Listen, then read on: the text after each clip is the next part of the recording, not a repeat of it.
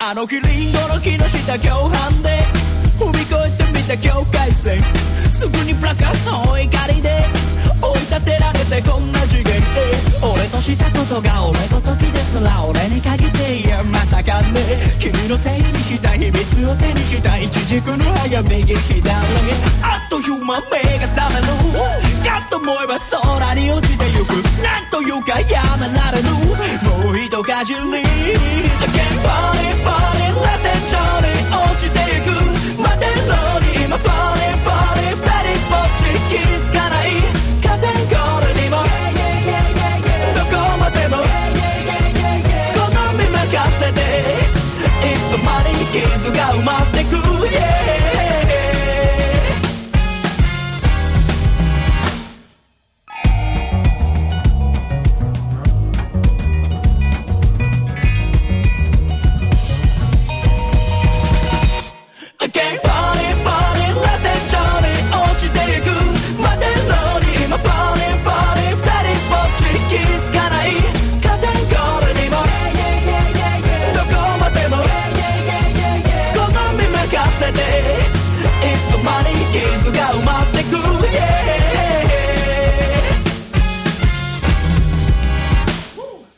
Hello, you're listening to Otaku Spirit Anime Cast. My name is Andrew, and I am joined here, as always, with Chris. Yo. And today's episode is our summer 20... My brain's going to fall already. I almost wanted to say fall.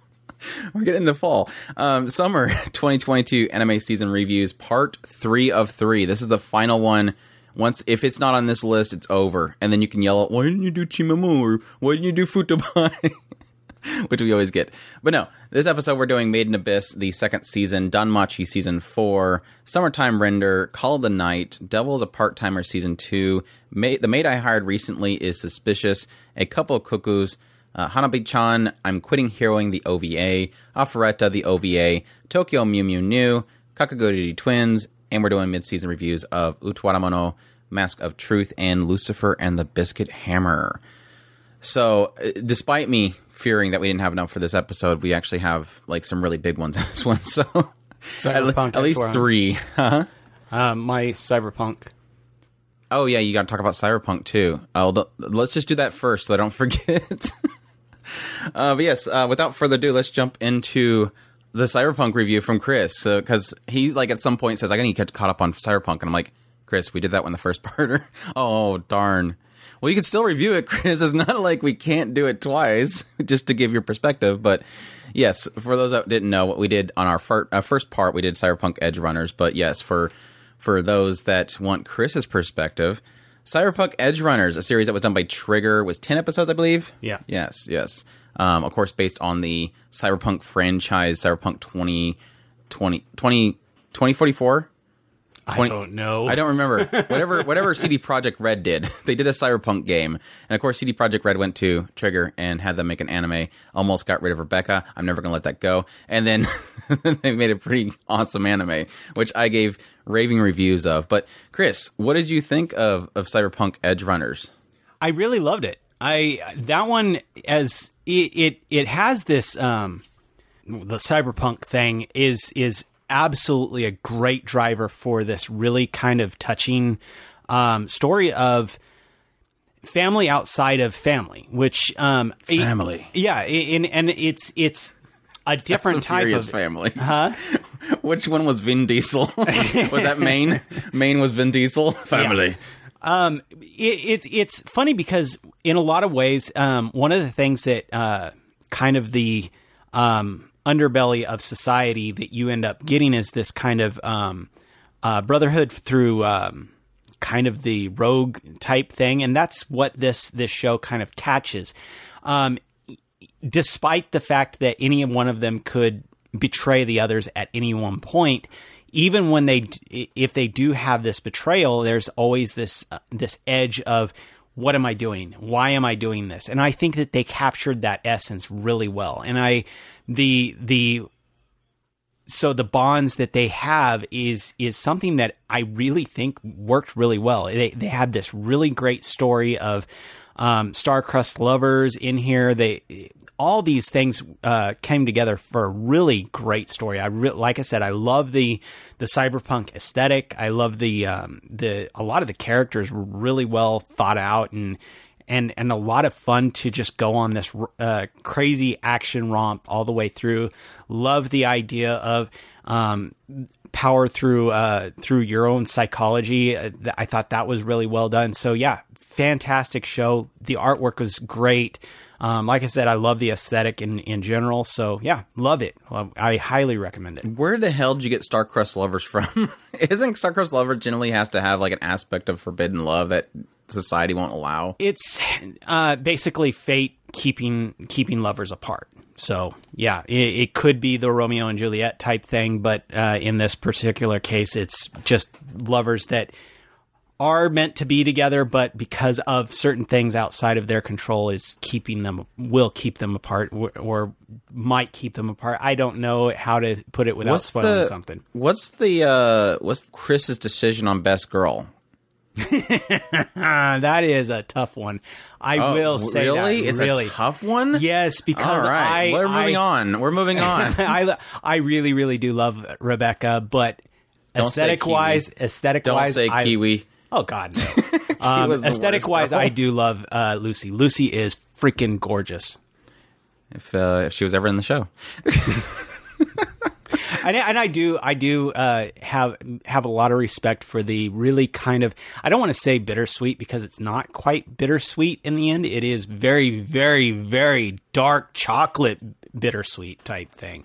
It is really brutal ending, and I love. That was the only reason I was kind of hesitant to tell Chris to watch it. Is it's not it has a very real ending. Yeah. I guess is the best way to put it. It's got a very very real ending. Yeah, for those of you who are a little bit touchy on hard stuff, this was kind of dark, even for me.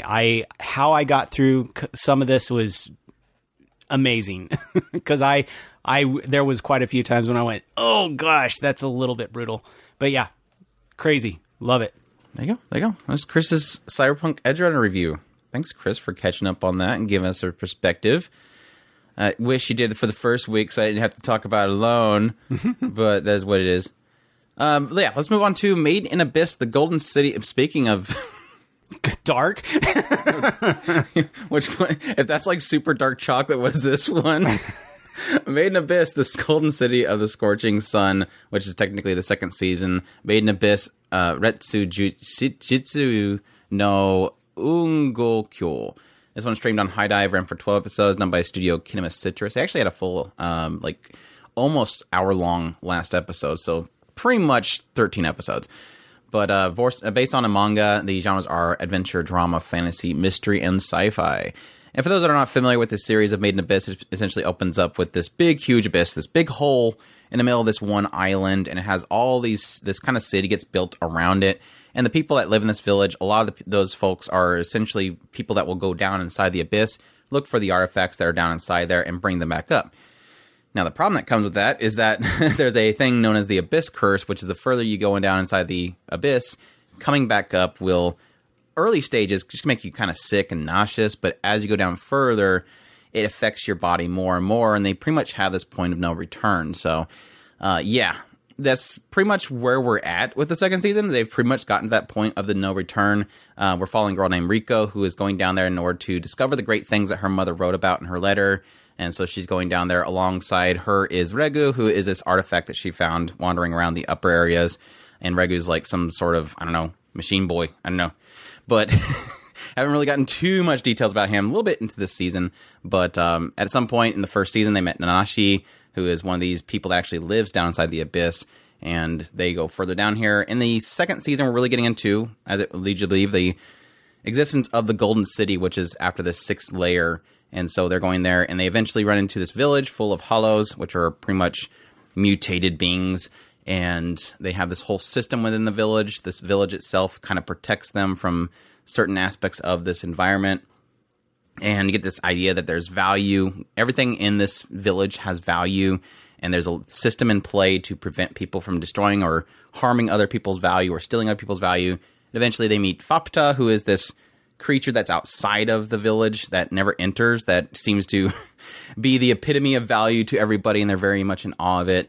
And then eventually gets into the history of this village, how the village itself came to be, and essentially what the future is of that village. So, your thoughts on Made in Abyss, the golden city of the scorching sun and scorching your retinas with pain? Well, if the other show was like 10% dark chocolate, this would be like 1% dark chocolate. I mean, this is... I don't understand how I keep going back to this show. I keep telling myself I'm going to give up on this show because of how brutal this show is. And somehow I keep going back. So there's got to be something to the show, right? Well, good thing is it's pretty much caught up with the manga, so we're not seeing anything anytime soon. Thank goodness. I can't. You can have a nice 5-year break. It is. I honestly don't know how I keep getting through this show. It is really, really hard to watch sometimes. There is this aspect of maybe I'm just stuck and I've got this kind of, what is that, Stockholm Syndrome going on with this, where I just have to keep going because by this point I'm so daggum invested in these characters. I want to see at least where they finally get the pot of gold at the end of the rainbow, because right now, I mean... Do you think it's got to be really, really ever big going to be a happy ending to this story? I don't know at this point. I just think this writer's just going to leave it with this like nasty ending, and then it's just like done. Everybody died. Done. I wouldn't doubt it. I wouldn't doubt it. For real, none of his endings are very like. Somebody made an argument that because we had a first season, then we had a movie, and then we had the second season. And they're pretty much, there's like 2 arcs in the first season, technically, because you have her going in there and meeting, I keep forgetting her name every single time I talk about it. And then in the second part of the first season, that's when you get into Nanashi and Miti. And the movie is really about Bondrewd and Prushka. And then this one's about Fapta and all the people of the village. And it's like, somebody's like, was mentioning, I think maybe even you, mentioned this idea of like bittersweet. It's like, I don't even think it's bittersweet. It's just kind of tragedy, but moving forward. Like it never is. None of the endings ever have some sort of sweetness to it. None of them have sweetness at the end. It's just tragedy, and then you move forward. It's just, I never get a sweetness at the end of any of these arcs. It's just kind of like the brutality of reality is really what it's trying to tell me. I guess the positive is really in the idea of, yes, persevering and moving forward, the experiences that you get. Riko even says at some point in this season when somebody says, do you regret coming to this village because of everything that's happening? And she's like, no, I still enjoy what I've experienced and the people that I've met. It's like Riko, you can argue that she is stupid, insane, oblivious, and does dumb stuff. But in the end, she's almost like me watching the show because I just kind of want to see what crazy stuff this writer comes up with. And I'm always intrigued. That's what pulls me along. I'm always intrigued by what this writer creates. Everything's so weird, so messed up, so disgusting. Example, like I mentioned before, this village is full of hollows, which are these mutated creatures. And I won't get into details exactly what it is in case people actually do want to start from the beginning and go through it. But again, each one of them has value, and they're obsessed with just that value. And they have at one point, Nanashi was walking by and she's trying to figure out what she wants to do to create value, and mentions that this one person just loves poking things or something like that. She's like, well, maybe or she was thinking that one might want to be stepped on or something like that. So maybe I'll find one of them that wants to be stepped on to get value. But it's like, at some point you realize they go to this inn and there's a toilet, and this toilet is literally one of these things. And so their value is getting that stuff out of people. And it's like, it is so gross and crazy, but at the same time, that's what fascinates me is it all feels grounded. Like, it feels grounded within the reality of its existence. Nothing ever feels like it's too hard of a stretch to really realize in reality. And I think his way of really grounding it, making it come to life, and Kinema Citrus, my gosh, it seems like every episode they get better and better and better and better. They're doing a fantastic job of bringing that to life, because technically the manga does jump around a lot. The panels don't go second by second, and so they did have to fill in a lot of gaps, and I think they pulled that off really well. And yes, breathing life into that manga, they do a fantastic job of it. But anyways, continue. I cut you off when you were talking about why you keep watching it, but I didn't really get a sense of what you liked about it. The stupid thing is next season, when it comes down to it, I as much as I want to say I won't watch it, I know that there's one particular character that I'm going to be going into the next season just for that one character. So I'm pretty much stuck on going along the rest of this ride, and I'm going to be tortured the entire way. So hopefully I'll completely be out of my whole dark stuff is done thing. True.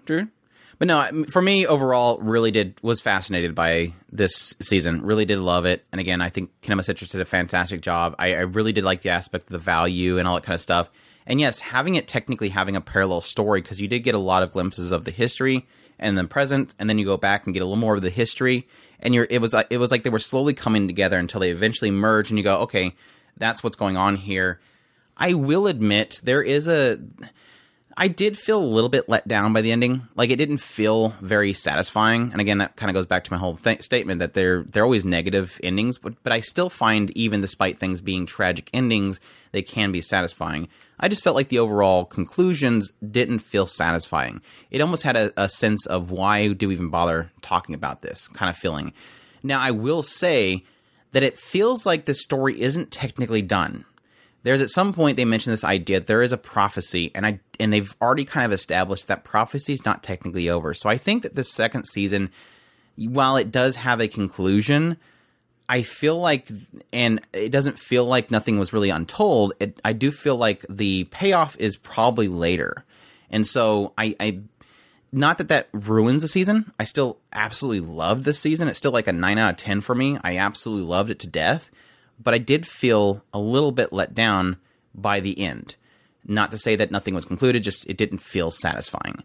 But overall, I really did love the story. I loved Vueko, loved Iru, loved Fapta. That they were fantastic. There wasn't enough Nanashi. I will say that. There was not enough Nanashi. But when we did have Nanashi, it was super fantastic. Why they dredged it up again. I'm not going to say what it is. If they dredged it up again, I'm like, how can you do this again? I will add this. You were saying that you're not really sure how the whole bittersweet thing is. How about we just flip the entire thing and just say it's sweet, and then they beat the crap out of your head until you go, I don't want any more, and then they go, oh no, here, another cute character that you might like. Beat. Oh, there's Fapta. She's cute. She's got a cute voice, and then suddenly she's sticking her finger inside of Regu's belly and squishing it around so she can taste what his blood feels like. It's like I already have like an unsettling feeling of belly buttons, but like just jab the finger in there. Just it's just wrong. It's so wrong. This writer is kind of screwed up. This writer is like officially screwed up. That's putting it lightly. Let's just say Ma. I liked Ma in the end, but Ma was weird. But no, I thought it was fantastic. Great story. Great. Again, just kind of realizing a very weird and yet put together and very grounded feeling world is always fascinating to me. I think this creator is pretty much like if you took Hayao Miyazaki and just, I don't know, gave him a bunch of shrooms or something like that. He's just weird. Like a very twisted, like a Hayao Miyazaki if he didn't have cherry cigarettes for too long. I think that's really what this creator is. Somebody laced his cigarettes. It's just lost it. Anime was a mistake. I'm writing again. Yeah, most misquoted statement ever. This show makes me question my masochistic side for sure. But yeah, it's fantastic. We'll always love it. And again, this season technically it feels like they bumped up the quality. It just visually looked The OP is phenomenal. The ED's great too, but the OP is just like visually amazing. So besides Kaja, they did CGI, but other than Kaja, everything else was fantastic. But yeah, I sadly know that it's pretty much caught up with the manga, but would love to see more of it. So, Made Miss, The Golden City, and The Scorching Sun. That's enough gushing about that one. Is it wrong to try and pick up girls in a dungeon season 4 or dungeon ni dei wo mottemeru no wa machigatteru daro ka for shinsho Meikyo Hin. Sorry, I missed the last part because it was in the end of the line. But no, 4th season of Danmachi. It's easier to say Danmachi. But yeah, this one, for those who don't know, it basically opens up with this world where the gods and goddesses got bored of being up in the heavens, so they gave up their powers to live amongst the humans, and they started creating these familia, which is where they bring a bunch of adventurers into this group, and then they can bestow power upon them, level them up, and all that kind of stuff. And they need those strength because there's a labyrinth in the middle of this one city, and people like to go into the labyrinth. and get stronger and go deeper and deeper into this labyrinth to fight the monsters within it and claim glory, which is one such Bell, who is a new adventurer who heads down into the labyrinth. He is with the Hestia, Familia, and Familia. And Hestia, Bell is like the only member of Hestia's Familia. Don't know why. But anyways, he is. Early on, he's just like super obsessed with his Ainz and getting stronger so that he can fight alongside Aiz, because Aiz saved him at some point. Then at some point, he got bored of Aiz and then got obsessed with like a waifu every season, including Haruhime and saving her. Then there was this one girl, what was her name? Wine. Wine, he became obsessed with and had to save her. And then in this season, he gets Marie, and then gets obsessed. No, I'm joking. It's waifu per season. Hey, that's in the title. Is it wrong to pick up Girls in Dungeon? Why do I always make that joke when it's literally in the title? What do you expect, Andrew? But no, in this 4th season, we pretty much established that there is the existence of Xenos, which we found out in the last season, which are intelligent monsters. And it's pretty much Bell's goal right now that he wants to stop the fact that humans and Xenos can't live side by side, because there is intelligent monsters down there in the labyrinth. They shouldn't be seen as monsters and killed. So he's trying to figure out how to bridge that gap. And he's pretty much told that he has to go down to the lowest floor, and there's something there. They won't say, but there's something down there that'll fix everything. And then they pretty much jump to them doing this one mission, Bell and all of his companions that he's built over the time. And they go down to, what was it, like the 23rd floor, where it gets really tough. Bell's been strengthened up a lot, so he's quite overpowered at this point, but as we're really running into some rough stuff down there, eventually we start to learn about this apparent murder that Ryu did, and he has to uncover the truth behind that, and then that eventually leads to this crazy monster that somehow spawns in the labyrinth that, sadly, we don't have a conclusion for, because this is the first core of 2 cores, so that's the big unfortunate thing, is that this is technically a mid-season review, because, again, they're doing a split core, and the second part will be in January. So, yeah, that said, what is your thoughts on this season? I honestly, me and Andrew had got into a little bit of a discussion at some point about this particular core, and for a lack of a better way for me to put this, I was, as I was watching it, I really did enjoy the Bell getting to show off at the very beginning. Then we had a couple of things that kind of ramped up, and the funny thing about this is this was probably the least Danmachi of all the seasons that we've watched so far of this show. And you're gonna get so many hate comments, Chris. Why? Because it's like the first time it's ever been actually properly adapted, from my understanding. So, oh really? If you're saying this is the least Danmachi, then you're saying it's the least Studio JC staff Danmachi. It's the most light novel Danmachi, I guess. Well, and in a lot of ways, this was the best season, and so you. I mean, give me some hate for that, but I think this was easily the best season of this show so far, and it's the least like what we've gotten so far. Because they're properly adapting. If they're properly adapting, that's huge kudos. I absolutely loved this season. I really did enjoy a lot of what this show brought to the forefront. It still kind of kept its essence, while at the same time really kind of showing Bell fighting for being overpowered, and yet at the same time having things put in front of his path that he has to overcome, properly balancing the fight when we had a fight in a lot of cases where it felt there was some weight to the battle, and yet still at the same time giving a lot of leeway for him to adapt and ultimately overcome what he had to go against. Even when we got into the latter half of this core, and we were fighting against something that is an overwhelming situation, it still felt like there was some ways that Bell could ultimately put himself against this thing. And I really do like what they did with Ryu and getting into her backstory and getting a lot of the pieces that were left behind way back when, getting those brought forward so that we can actually dig into a lot of that stuff. So all in all, I really, really loved this season. And I think that, was all the other stuff worth it? Yeah, heck yeah. I've always loved this show. So getting more of it is always great. And I really like that it feels like a lot of the writing is cleaned up and getting into the meat of the story a lot easier. No, I was just trying to make sure that you didn't say anything super terrible. Because, like, I agree. It's like it's the most un-Danmachi anime season than ever. But apparently it's supposed to be the most Danmachi season ever because the writer's actually involved now, which is, I think, really good. And what I'm hearing is it's supposed to be one of the better arcs of the series as a whole, so I guess it's a good thing that they're involved. So, but no, I really did enjoy this season. There were some points towards the later part that I got really frustrated with because they kind of introduced 3 of my most hated things in anime and storytelling in general ever. Which is the prophecy thing that never really actually happens. You're not a criminal, are you? Please tell me what's going on. And they don't want to tell you what's going on, which would easily solve the situation if you just say what's going on.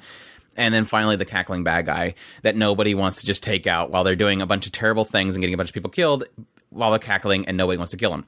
Those 3 things. But other than those 3 sins that they introduced in this season, I loved everything else that was in it. I really did appreciate the opening, getting reintroduced to the characters, jumping right into a situation which I thought kind of let every single character shine. Each one of them has seen like significant growth. We finally seen growth in Bell for once. After so long, it feels like they never wanted to show that Bell was actually leveling up. Then suddenly it's like he just, oh yeah, that's right. You have this big old pocket of experience, so let's just level you up like 5 levels. But really seeing Bell growing up overall, like not just strength-wise, but growing up as in confidence and everything. He doesn't feel like a whiny kid anymore. He really does feel like he's maturing and he's getting stronger. And yes, a lot of people are relying on him. But not only that, but hitting a little bit on the idea that people themselves not needing to rely on him too much. Because what we end up finding out is that you rely on too much on one person and they're not available. It really knocks down your whole situation and your survivability. And the way they kind of portrayed all that stuff was really fantastic as well. I got like 2 really great moments with Best Girl Lily, so I'm perfectly happy with that.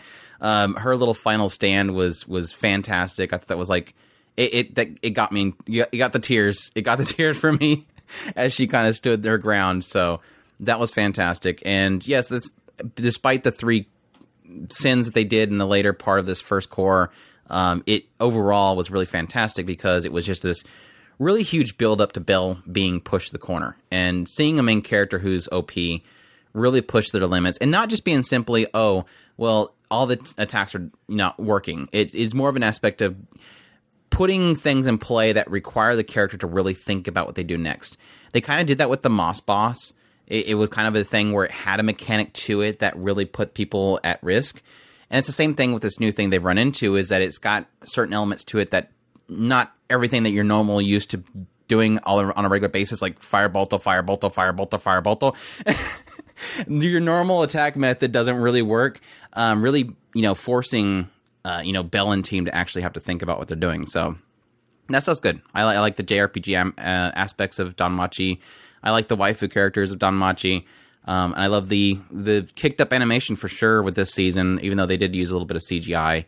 It looked fantastic. There was a lot of really great animation pieces in this particular season. So overall, great. I think the growth in the characters, the fun moments of the characters, the last stand, the desperate moments of the characters. There was a lot of really heavy, very serious points in this season for sure. And it's definitely got me excited for the next season or next core, which bugs me that we had a split core for this one. I think it's going total of like 22 episodes, so we're only halfway through it. So looking forward to more, definitely. It's definitely improved a lot of the things that I was disliking about the series. So, which was mainly around the waifu per season. I will say I think the Marie is like a really bad thing to have in the story. I joke about the fact that she's technically like the fairy in the bottle for the Danmachi series now. So hopefully they don't rely on that too much. But we'll see. But yeah, that's Danmachi season 4, or is it wrong to trying to pick up girls in dungeons season 4? Next one we have is Summertime Render. This one was streaming on Disney Plus in certain regions. Apparently it's supposed to be on Hulu eventually in the United States, but I got it elsewhere. Just saying. It ran for 25 episodes. It was a full adaptation of a manga being done by Studio OLM. Genres are mystery, supernatural, suspense. The director was Ayumu Watanabe, who did Komi-san Can't Communicate, Fortune Favors, Lady Nikuko, Children of the Sea, and After the Rain. Series composition by Hiroshi Seko, who did Attack on Titan, Jujutsu Kaisen, Daiharoro, and Vinland Saga, as well as Banana Fish. So, a prominent MAPPA member, apparently. So, yeah. This one opens up, we pretty much have this guy, Shinpei. He is heading home because he got noticed that his childhood friend Ushio had unfortunately passed away in a drowning. And while he's on the boat heading to the island where his village was that he was born in, as he's on his way, he falls asleep and has a dream of said person, Ushio. In his dream, pretty much giving him a gift, touching his eye, and then saying that she needs to go protect her sister, Mio. And then he wakes up, and he's like, okay, that was weird. Goes to the village, ends up, reacquainting himself with everybody, goes to the funeral itself. That's where he finds out that, from one of his friends, that, something was amiss in Ushio's death. It doesn't seem like it was all an accident. Apparently, during the autopsy, they've discovered that Ushio had strangulation marks on her neck. So, obviously something going on there. And then he hears later on from his Ushio's sister, Mio, that there was, apparently this illness or this curse, this legend on the island that if you see a doppelganger of yourself, it's a shadow that will come and kill you and then kill your family and replace you. Well, apparently Ushio had seen this doppelganger, so it's kind of giving a little bit of weight to the situation. So they decide to go to the shrine to try to see if they can cleanse themselves because they believe they've seen one of these shadows. And that's when he sees two Mios and then gets shot. And he wakes up and he's back on the boat again. And he's heading towards the island. And he's like, well, that was weird. That was a weird dream. And then it kind of repeats everything. So that's kind of the initial hook for this series. And that's pretty much all I'll get into. That's literally the first episode. That's about as much as I want to dig into this. It's kind of one of those series where it's best to have experienced yourself going into it completely fresh as possible. And did you get a chance to watch it? Do you really want me to answer that question? Actually, yes. That way I know. Yes, I did. You did watch it? Mm-hmm. That's crazy. What did you think about Summertime Render? I did not like it as much as you. Didn't like it? Nope. Well, that's unfortunate. That is one of the main reasons why I didn't tell you that I watched it, because I was not as hype as you. I thought it was fine. I found it in a lot of cases very boring. It's one of those frustrating things. I really, really wanted to be as hype as Andrew was on this show. And that's one of the main reasons. I started around the same time that we did our music episode during one of I think it was the Summertime Render ED or OP. I asked Andrew to give me basically a elevator pitch on this show, and he said he really wanted me to watch it because it was just anime of the year levels. And so I went ahead and I started watching it, and I wanted to find the hype that Andrew did. And it's one of those things that is really frustrating because once you get to a certain point, you're like, at what point do I start getting hype? And I episode 1. Yeah, right. Pretty much. It's frustrating because I really did want to get in the same hype mode and jump in there and go back and forth with Andrew on it, but at the same time, I didn't want to kill his hype on this. I really didn't. I didn't want to go into and go, Andrew, hey, this is what's bugging me, and this is what's bugging me. I unfortunately did not find a lot of the I didn't find a lot of hype in Shinpei. The closest characters that should have gotten me excited would have been, I could see where the most interesting character should have been the writer. Ushio should have been interesting. Heine should have been absolutely sucking me into the show, and yet when a lot of the most impactful moments would happen, and I could see that this is supposed to be a very impactful moment, I'm left going, okay, to me that didn't that didn't work, and it should have. And yes, I'm talking. You can Udasai this. I'm talking about the reveal of the family, the Corners family. That should have been a very impactful moment, and I know it was an impactful moment, and yet to me, it fell flat, and it didn't work for me, and I'm very, very frustrated. Now, I will give this ending props. I think that was by far the best after story I have ever seen. Mm-hmm. So yeah, to me, it just didn't work. I can see why a lot of people would get excited about it, but to me, a lot of the rules were changing in a lot of cases. I'm not big on time stories, and that's what a lot of this is time looping. And that was the only reason that I was kind of hesitant with suggesting it has a time element to it. I think it handled the time stuff fine, except for the very end, but I never had a problem with the time aspect, so I didn't really think, because it's not a go back in the past, change something, and something, then you go back in the future, like Tokyo Revengers, because it's not constantly going back and forth for you to scrutinize what's changing and what's not changing. I didn't feel like it was that big of a deal, because it's technically going back and start again. It's just similar to something like ReZero. So I didn't think it would bother you because it's similar to ReZero, and the idea that it's just try again. No, and not necessarily, well, now you got to change something. And that, however, I will throw this out there. After watching this, I came away going, I really want to watch effectively a chess match. And that's what this, in a way, seems like it was trying to do. Oh, yeah. And I think that was probably the coolest aspect of this that I kind of wish was worked out a little bit better, where you're literally watching effectively two players affect the world in such a way to try and get to the ultimate goal. And in some ways, I think that was kind of the coolest thing about this, that I kind of wanted to see this mechanic worked a little bit more if it was all possible. No, it didn't quite work out the way I wanted it to, but at the same time, that is one thing that I came away going, I really want to see this. But ultimately, like I said, this show really wasn't for me. I give it props for doing what it did, and I can see where a lot of people would be excited about it. Chris doesn't appreciate Tangirl, Best Girl, or Hizuru, which is very unfortunate. And he even had a Heine.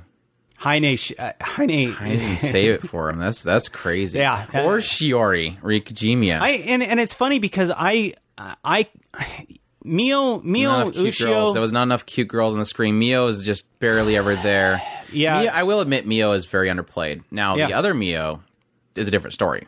But anyways, let me bring it up. This show is amazing. I would probably, it's kind of, I think besides like one big reveal at the very end that kind of was a little bit lackluster, it pretty much was going to be a perfect show for me, like a 10 out of 10 for me. And I think I still ended up marking it as a 10 out of 10 for me on my Annie list, just because the idea that for literally 23 episodes of an entire 6 month span, I was hooked on this show. Like every week, where's the next episode? Where's the next? And unfortunately, because I'm getting it secondhand translation stuff, it's like it took even longer to get the episodes. It was a very struggle just to get a hold of this show. And it was worth it every single time. Every single week, it was absolutely fantastic. Like I said, minus probably episode 23 and 24. I think those are the only two where I was like, kind of a little let down by this. I mean, there were still fun episodes, but overall, it was like, this is kind of like not the hypes of the rest of the show.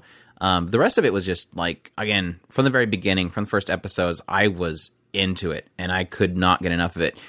The main reason, the main hook for me, honestly, personally, is I love the show has so much mystery about what path Shinpei should take next.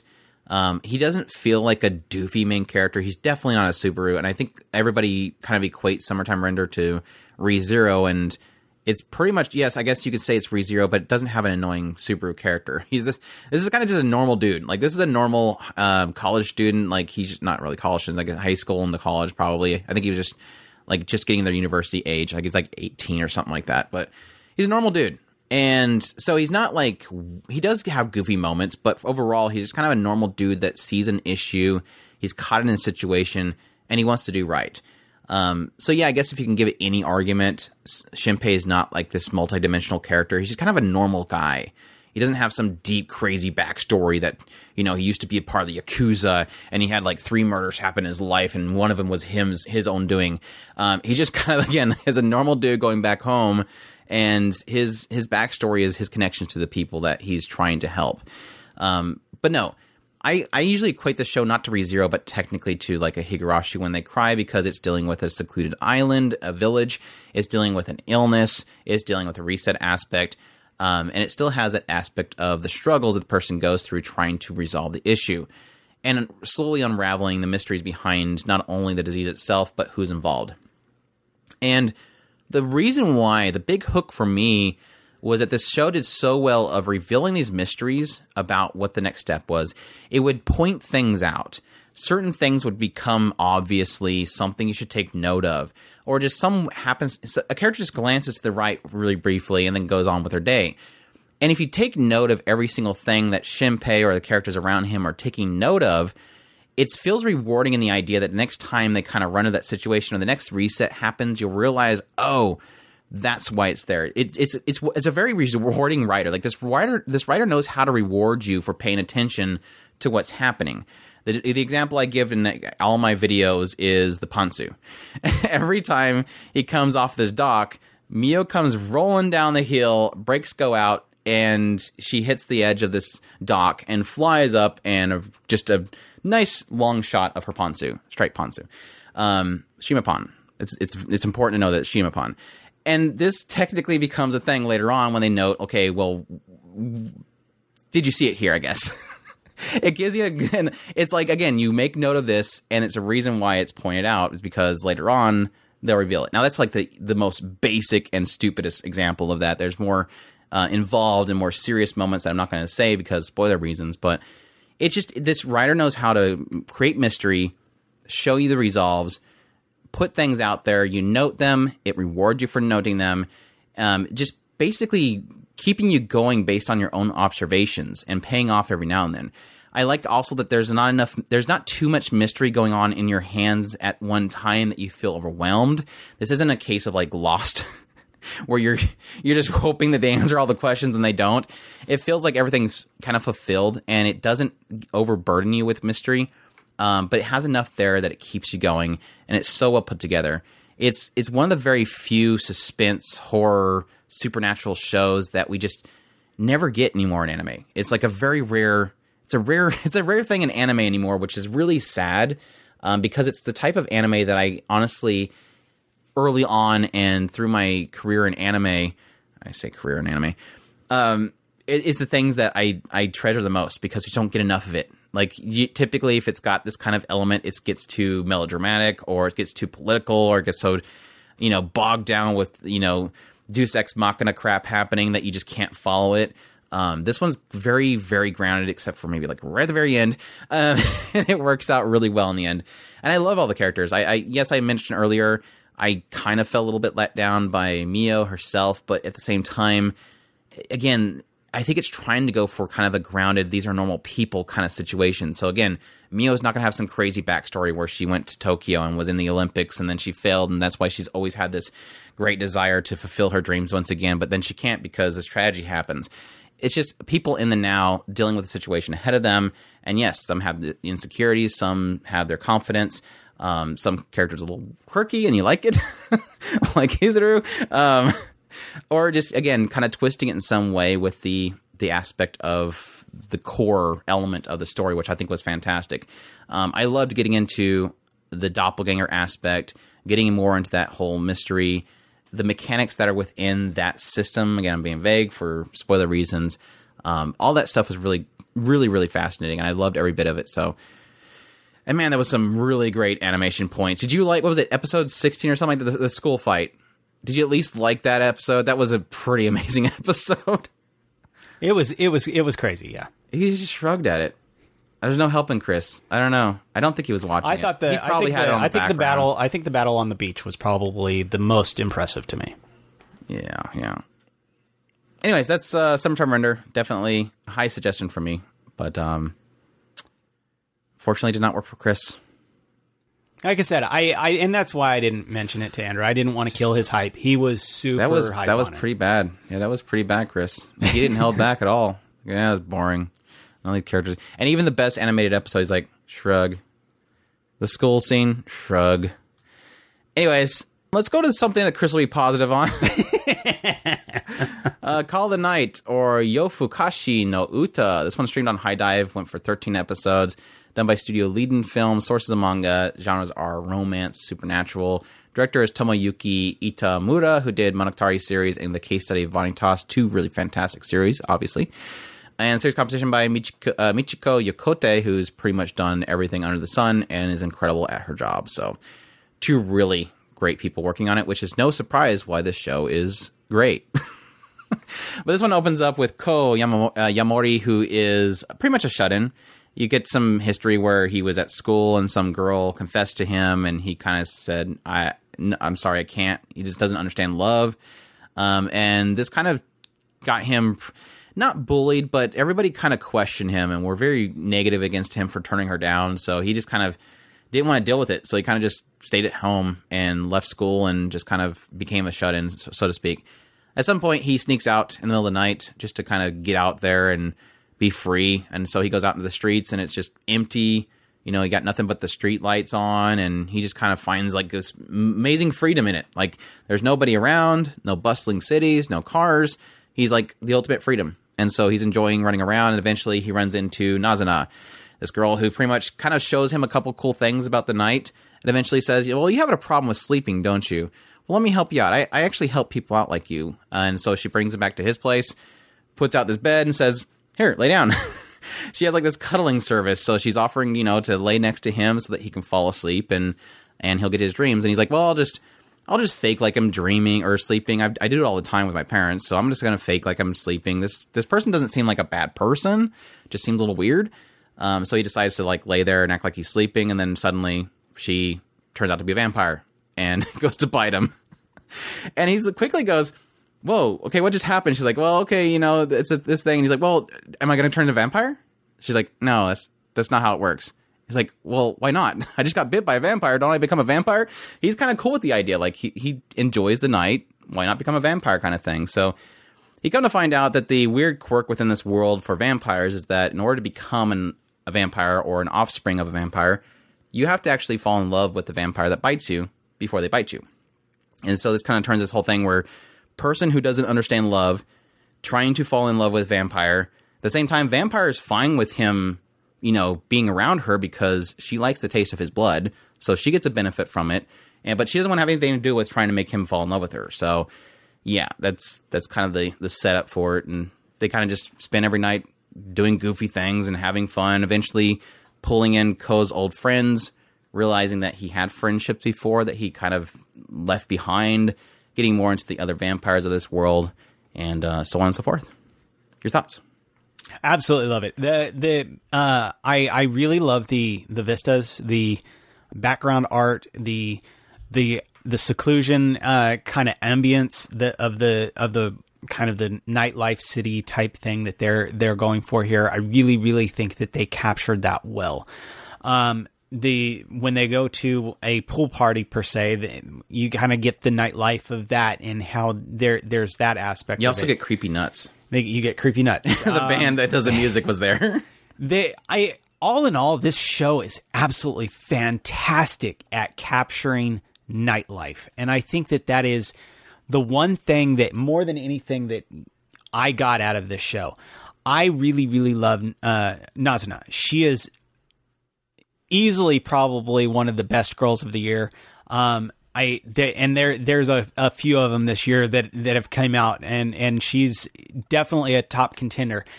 I really, really love the characters, the character artwork, the crazy quirks to each one of the characters as they kind of dig into them and their personalities start to show on the screen. Voice acting is absolutely phenomenal in a lot of these characters. I love it. This is a great show. I highly recommend it by far. So what do you think of the time element in this one? I didn't have a problem with it. What? Those time elements? No, I absolutely love this show too. It's I think the main cool core thing about this show is just style. Like everything encompassed the style they were going for. Leiden Films with this one just nailed it.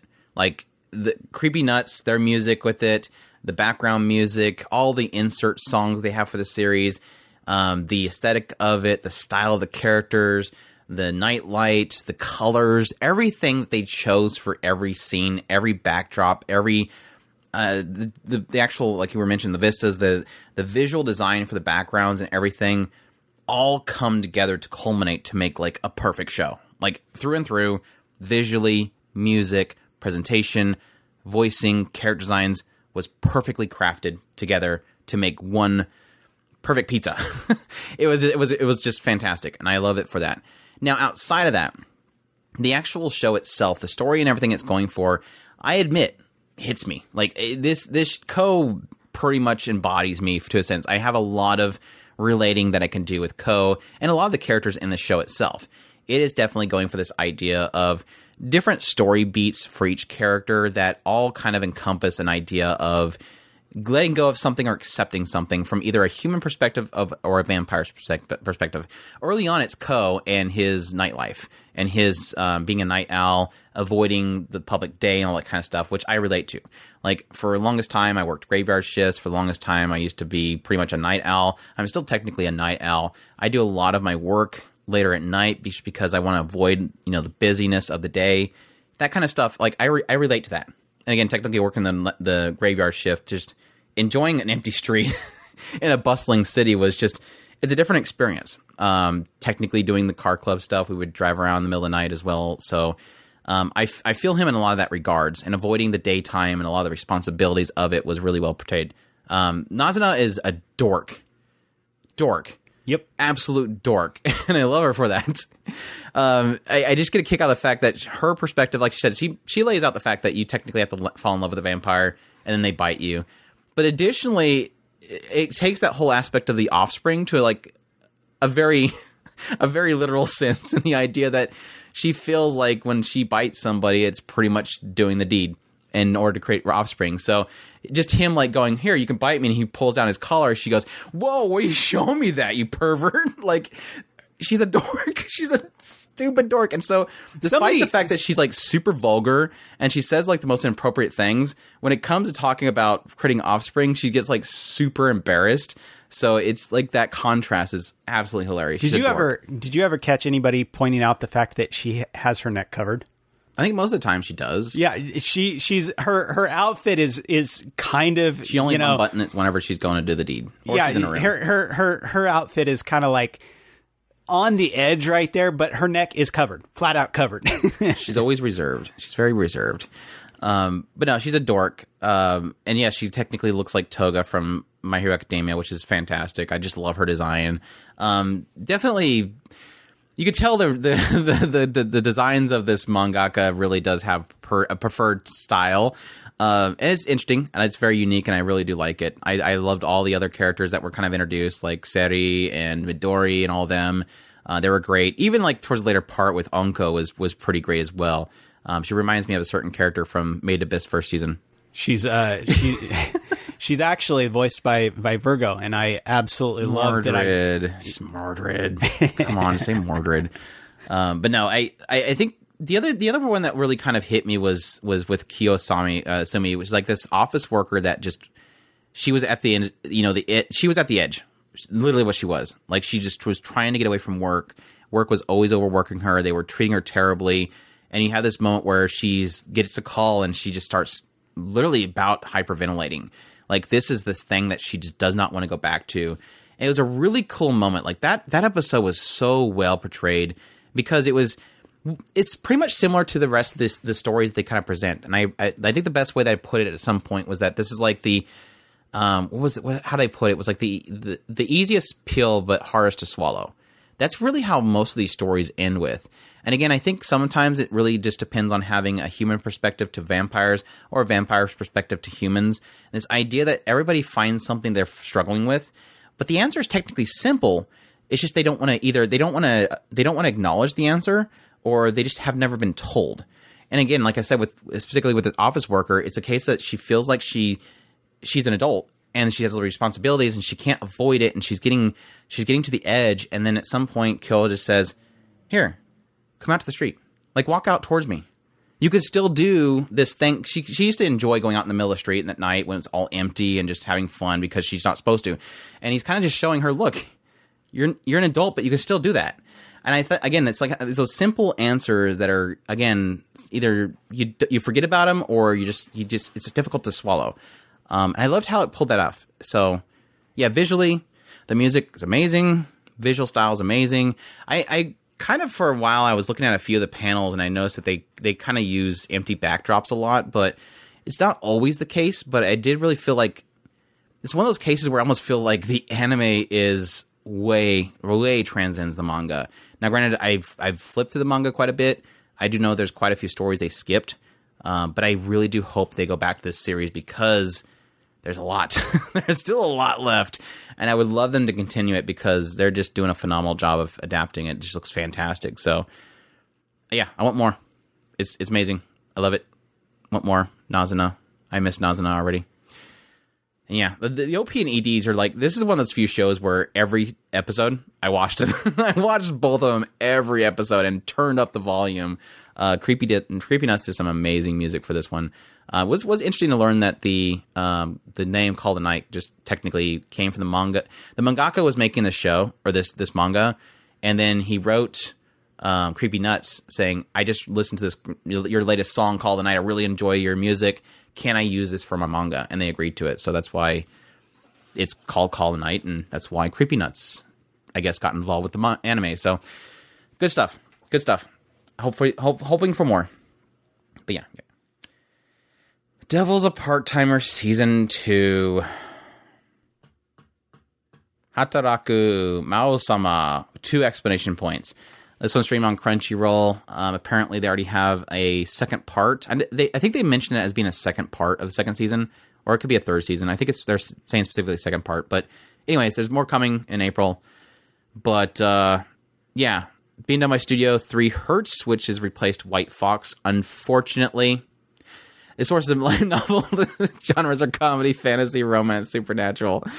Yeah, so for those that don't know, this essentially opens up with this one fantasy world, and the Demon Lord is being attacked by the hero and her party, and eventually he has to flee. So the Demon Lord opens up a portal and flees through it with his right-hand man, and the hero decides to follow him through the portal, and of course that takes him to Japan. And in Japan, they're kind of having difficulty with their powers. Mao doesn't really have the same powers that he had before, so he decides to pretty much find a place to stay in Japan, get a job, hence the name, and enjoy the daily life of a standard burger joint worker living in a small apartment while having the dreams and ambitions eventually, hopefully, to rise up as the Demon Lord once again, while the entire time the hero is always keeping watchful eye of him to make sure he doesn't do anything in this world, at the same time working as a telephone operator. So yeah, that's pretty much the idea. Going in the second season, we get the introduction of My First Baby, which is Alas Ramos, and then eventually the divines come down, or the angels themselves, talk about this kind of shattered system of order that's kind of is going to be an issue eventually, and so they need to restore that order. And then they go to a beach for some reason. That part I didn't understand. And then eventually it all kind of culminates towards the later part to this big epic finale, which I did enjoy. But yeah, did you get a chance, or have you even started on it? Oh yeah, I started it. I didn't finish it. I'll do my review in June. Whatever. Do it in June. At the end of the April broadcast. I get you. I'm not going to spend too much time talking about the show because I don't want to sit here and dog on something. I didn't enjoy the second season. I think I've mentioned before, with the first season, I enjoyed it. Like, I enjoyed the first half of the first season. I thought it was absolutely fantastic. Like, they were nailing the fish out of water, the goofy absurdity of a Demon Lord living in Japan and actually enjoying living in Japan. You know, naming his bicycle that he takes to work, and all the absurdities of that. I loved, like, the whole situation with him having to go to the police box, and then they call up Emmy, who is the hero, because he literally put her as, like, this guardian of his. And she's like super embarrassed about being the hero that has to come bust out the Demon Lord. All that stuff's fantastic. It wasn't like this in the second half of the first season. It kind of started dropping off for me. It wasn't terrible, but it started dropping off for me. And I felt like going in the second season, it was just that same flavor. Like it's absolutely mundane. And it's not the fun of no mundane. It's just mundane. Like it's just, there's nothing happening and it just feels kind of lifeless. The entire series just kind of feels lifeless. Like there's nothing really happening. And that was a huge struggle for me. And I just never really, it hasn't quite got back to that original love that I had for the series. And I don't think it ever will. And it's kind of what makes me contemplate not getting back into it in April. So I just don't feel like this show is really for me anymore. Like I thought it was for me because the first half of the first season was fantastic, but it's never going to get there again. Like I've been waiting long enough and I don't think it's ever going to get back to there again. Like I mentioned earlier, technically I really did like the last episode of this season. And for those that watch the show will probably know why. But yeah, and I think the other problem that I'm having right now is that I think that the Studio 3 Hertz is just butchering the show. Like I've mentioned several times before, the first season of The Devil's Part-Timer is like, what, at this point, 13, 14 years old? Like it's really old. But it still looks like better than 99% of shows you'll see in a year. Like it was that good visually. Like they did the White Fox did a fantastic job of that show. The action scenes were fantastic. The character designs were great. The character designs were always on model. Studio 3 Hertz is butchering the show, and Chiho, I'm not going to let this go. Chiho does not look like Chiho. Like she's the worst out of all of them. I still think she's cute. I love her. Now Toyama, love her to death. But my gosh, I joked about it for the longest time for the first few episodes of the show. I kept going, who is it? Oh, it's Chiho. Like if you have a character where you literally go, wait, who's this? And they're literally like one of the main characters of the show. That's bad. That's really bad. But no, and I think the biggest part was why that struggled so much for me is because I just recently watched the first season, so it's still fresh in the mind. But no, I'm not getting anything out of the show anymore, and that's the unfortunate thing. So shrug. I still suggest it if you enjoy the first season, but I still suggest the first season. Let me say that. And if you love the first season all the way to the end, you'll probably enjoy the second season. If you're like me, where you go to the first half of the first season, and you're like, okay, it was good, but now it's starting to, peter off, you're probably not gonna like the second season. That's all I'll say. So there you go. And it feels like it's all over the place. Like I don't even understand why they're bringing up a lot of different stuff that's not really playing out the way I think it should. But again, that might all resolve in the second part because it's technically only the first part. So there you go. Devil's Part-Timer, second season. The maid I hired recently is mysterious, or Saiken Yatota Meidoga Ayashi. Did I say that right? Ayashi. Are you sick of hearing Ayashi now? Yes. Oh, I'm sorry. I wasn't supposed to answer that. I'm sorry. Have you ever watched a show where it literally makes you hate a word? That is this show. No. Streaming on Crunchyroll for 11 episodes, done by Studio Blade and Silverlink. The sources of manga. The genres are comedy, romance, slice of life. And this, of course, was done by the original creator of this series was Wakame Konbo, who did The Great Jahi Will Not Be Defeated. And as such, the same director, studio, and everybody that worked on Jahi-sama worked on this one as well. It's the same team. And the director was Mirai Minato, who also worked on Fate Collide Leonard Prisma, Ilya, and Masamune Kun's Revenge. So yeah, this one opens up with a boy named Yuri, who is the son of this family that has a big mansion, has all these maids and butlers, but unfortunately at some point his parents passed away, and he's left alone in this mansion. Well, seeing that he doesn't have quite the finances and the ability to keep it all running himself, he decides to let all the butlers and maids go. So leaving him alone completely in this house. He tries to kind of handle it all himself for a while, but eventually come knocking on his door is this lady named Lilith. And Lilith is a maid that came to see him after learning that his parents passed away.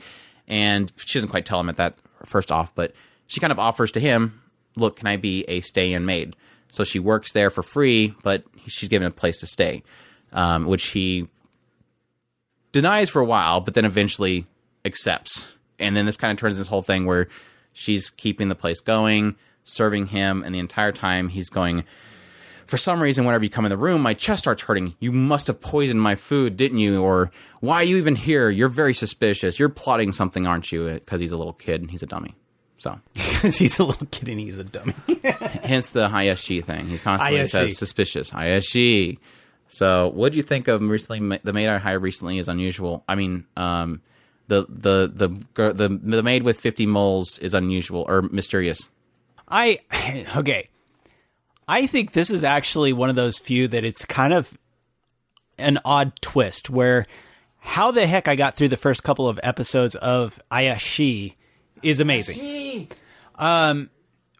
Eventually he does, and to be fair, and me and Andrew Andrew pointed it out, and I agreed. Yes, somewhere along the lines, the Ayashi does chill out.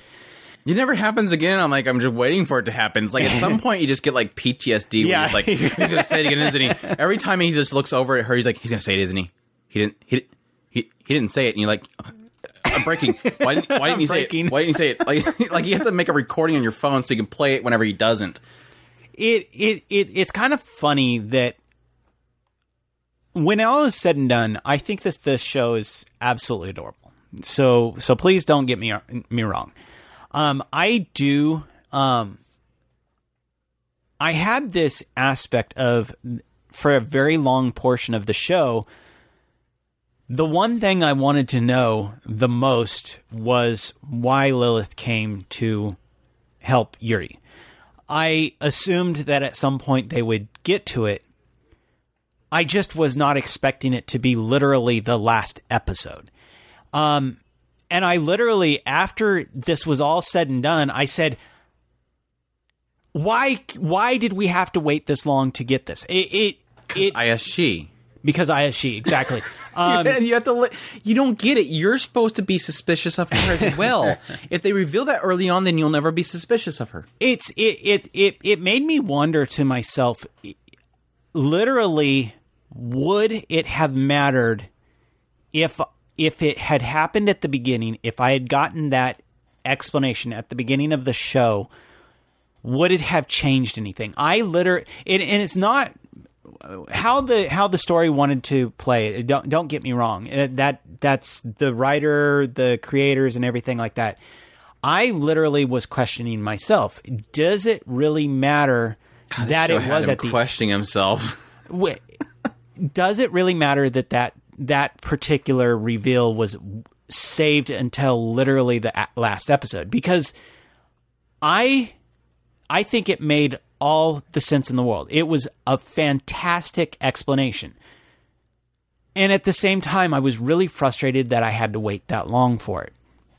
Did it change the cuteness of the Ayashi and Lilith? And it did give me a lot of understanding of Lilith in a lot of respects. So I do love it for that. It was, to me, it was an excellent explanation of her motivations.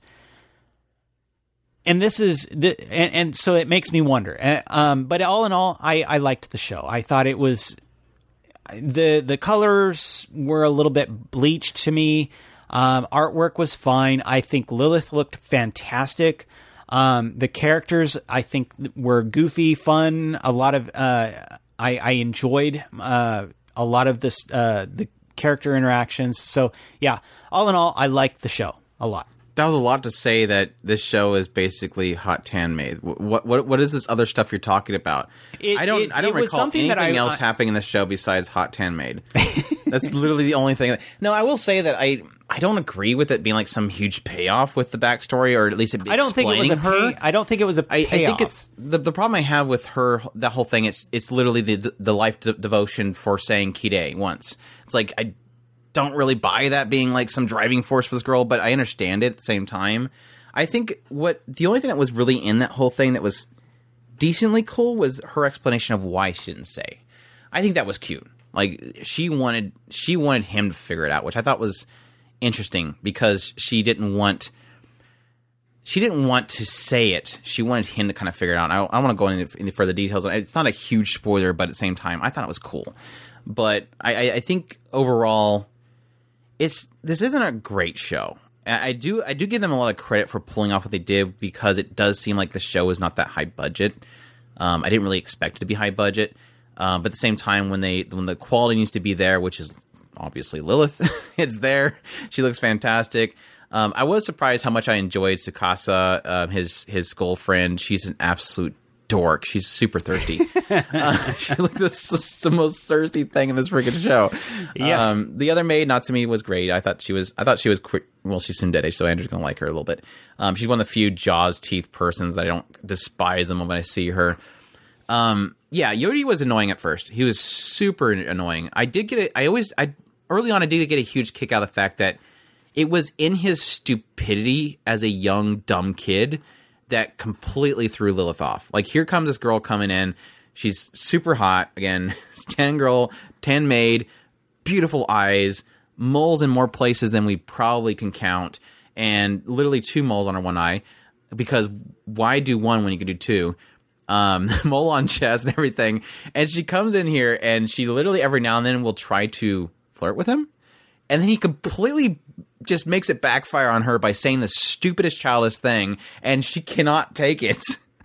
Like, again, technically she's like, oh yeah, I did poison the food with my love. I knew it, you poisoned the love. That's why I cannot stop thinking about you day and night. She's like, dang it, what? And she started blushing like crazy.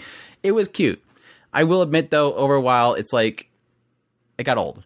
It got old real quick. I think, again, Tsukasa does add a nice addition to the chemistry in the show, and does kind of help it stagger along. But overall, I can admit the show just, it's kind of the same gist for most of the show. It's the same punchline over and over again. I will say that later on it gets more focused on, again, him not being as Ayashi with her as normal, but it was still kind of there. I think the only thing that really puzzles me is, I'll be perfectly honest, when this show was first announced, I did recognize Lilith. And I quickly looked into, like, why I recognized her, and there is a lot of really good art of her out there, especially, technically a lot of it from the manga itself. And I was a little bit puzzled by the fact that they kind of cut all that. And when you have a series that, yes, part of its allure was Lilith and as a character, and then you pretty much censored it to being, I mean, this show is literally like daytime kids television show levels of censorship. Like, there's just barely anything showed here. The most you're going to get is the upper chest. And that kind of puzzles me, because this is literally your selling point. This is, I mean, even with Jahi-sama, it was pretty risque. For some reason, the same studio and everything doing this one as well, same work, same creator, same director, same studios, and you're, like, there was one specific scene where she's trying to figure out what she was going to wear at this one point, and she's doing, like, different outfits in front of her mirror. At some point, she gets, like, flustered, like, I don't know what to wear, and she doesn't have anything on behind this one dress that she's holding up at the time. And she literally plops on the ground, it cuts angles, and she's in her full maid outfit again, which literally takes probably 10 minutes for her to put on. And it's like, the manga, she just falls on the ground with what she's wearing. I don't know why they're being so censored with this show. It doesn't make any sense. So that was a huge letdown for me, because yes, it's partly ecchi. Yes, it's partly hentai. But it's more of an aspect of that's the art. Like, that's she's art right there. And it's a little bit puzzling that they were going so far the way to censor this show. From the studio side. I'm not saying Crunchyroll. Oh my gosh, let's make another YouTube video about how Crunchyroll is censoring the maid I got hired recently. This is the studio. The studio adapted it this way, and it's kind of a letdown, because again, Lilith is a really great character design. But anyways, that's enough being pervy. That's the maid I hired recently. Oh yeah, I also hate the music. I hate the music. Oh my gosh, how many times can you play the same jingle over and over again? I joke with Chris at some point that I realized, and I couldn't unhear it. If anybody ever watched the show, or just go back and watch an episode, and you'll hear this. You can't unhear it. You know the whole "the more you know" jingle? Dun, dun, dun, dun. Now watch the show with that in your mind. It's like there's this one song that plays over and over again in the show, and it's like dun dun dun dun dun dun dun dun. It's like, oh my gosh, it's the song. It's that jingle. I realized why I didn't hear it. Why I never noticed it. It's because I wasn't picking up on speakers because there's too much bass. No, I have my volume too low. Yeah, it's very subtle. So there you go. But yeah, there's like 2 songs in the entire show, and they play it over and over again. It's like at some point I was like, holy crap, I can't unhear this song. And now I realize how often they play the same damn song over and over again.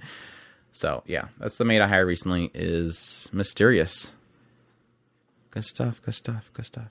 A Couple Cuckoos is our next one. Our Koko no Inazuke. This one streamed on Crunchyroll, ran for an terrible 24 episodes. Please, it should have been 1 season or 1 core. Studio is Synergy SP and Shinny Animation. The source of the manga.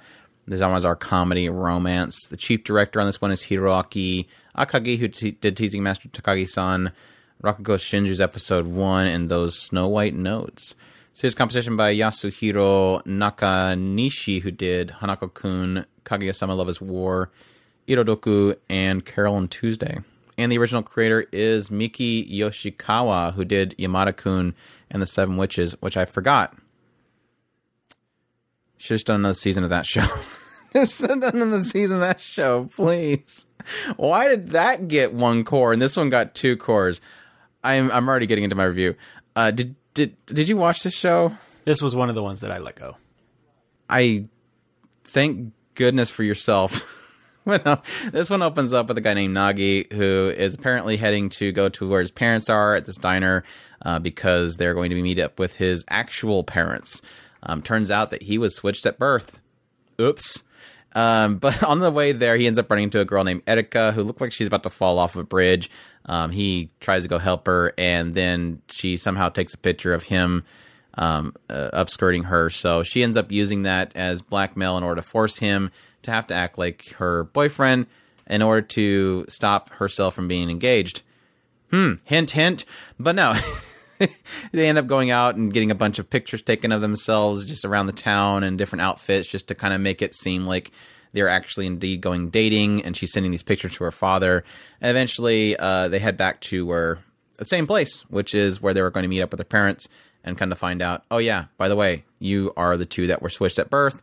And oh, by the way, the parents have decided between themselves the best way that they can continue to see their children, despite the fact that they have to switch back to their actual parents, is they're going to have them 2 get married. So they've hooked them up. They've made them engaged. So arranged marriage. Anyways, this kind of gets worse because one side, Erika's old parents, which are actually Nagi's parents, are really rich. So the father just sets them up with this nice big house that they can live in together, just to kind of push them together more, and so they can accept their marriage.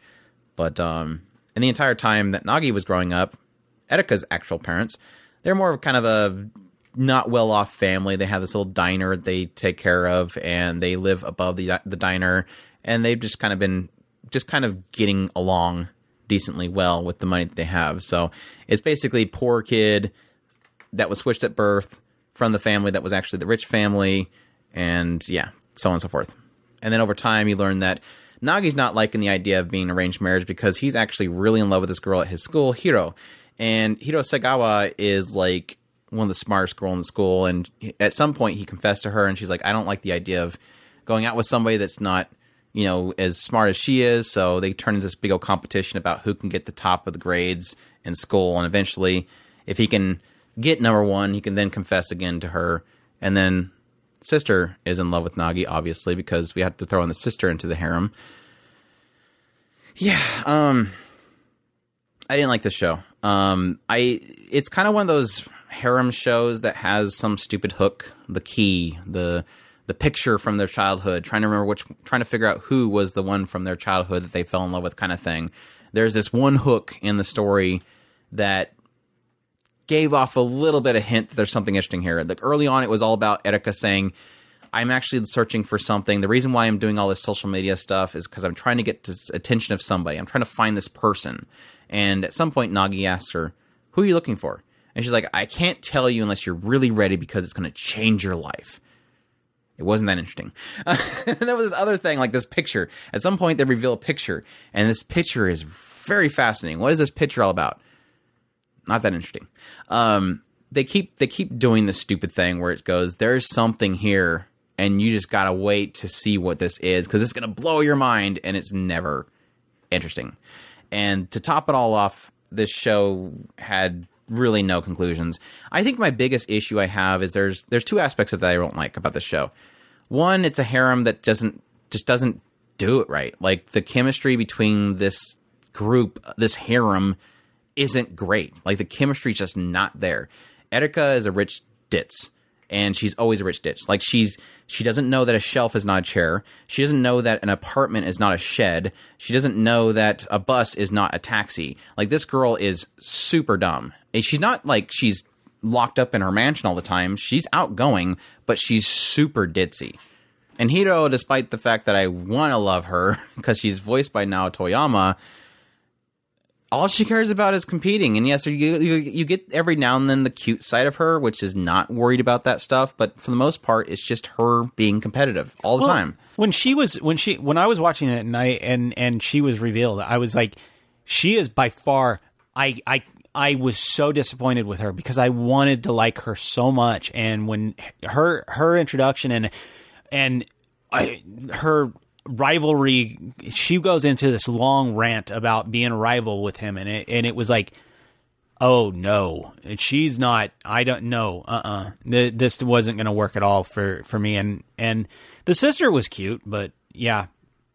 And I think with Hiro Sagawa, the cool thing about her, I would say, she's probably the most complicated of all the characters. Honestly, like, this is the one that it seems like they put the most writing into.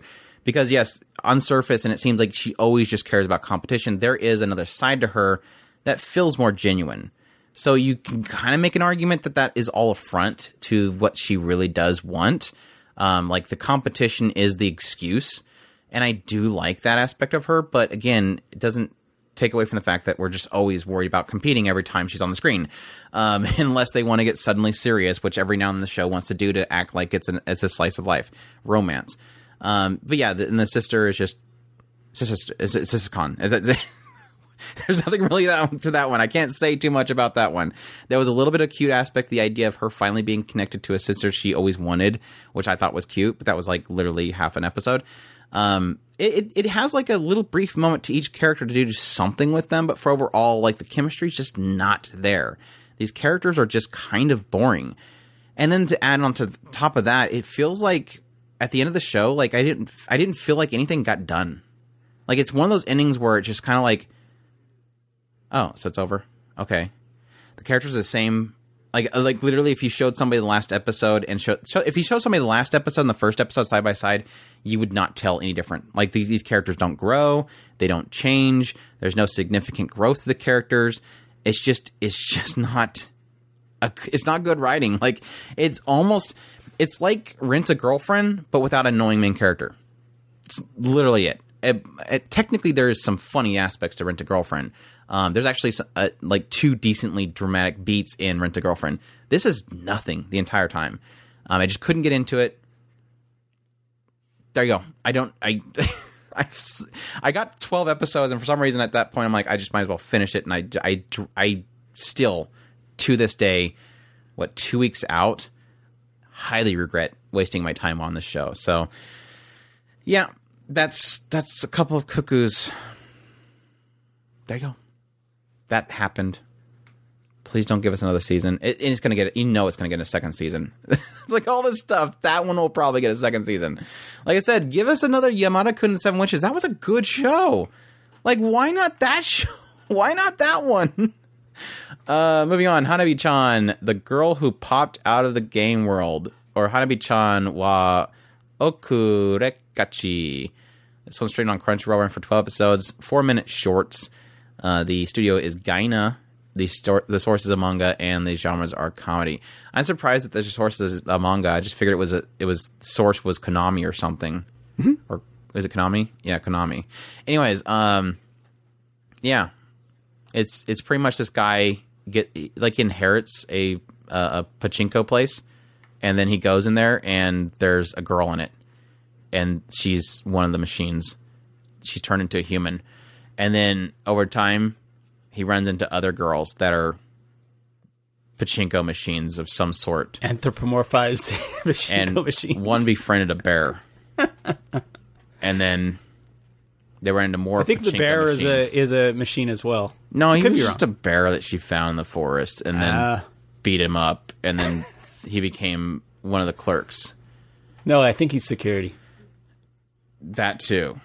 And then there's another pachinko place, and I think they have girl pachinko. I don't know, but yeah, Taco. She makes taco yummy, I think. yeah. Now Toyama. She's now Toyama. So why'd you watch this, and why did it make me watch it? I didn't make you watch it. You said you watched it, so I went and watched it. So I watched it's your it so fault. you wouldn't have to watch it. You watched it, so It I had was a to watch short. it. Shut up! It wasn't. That's not like it hurt you. 40 minutes. 48. Well, I technically I don't know, 40 without the OP and ED. Like for some reason they had to put OP and ED. Yeah, the OP Which is was like a a minute and a half, and the No, they were like ED 30 was like each. 30 seconds. They were like 30 each. At least they were different every time. Yeah, Well, one of them was. I think the. What are we doing here? I don't know. I basically you just did the review. That's what happened. what happened.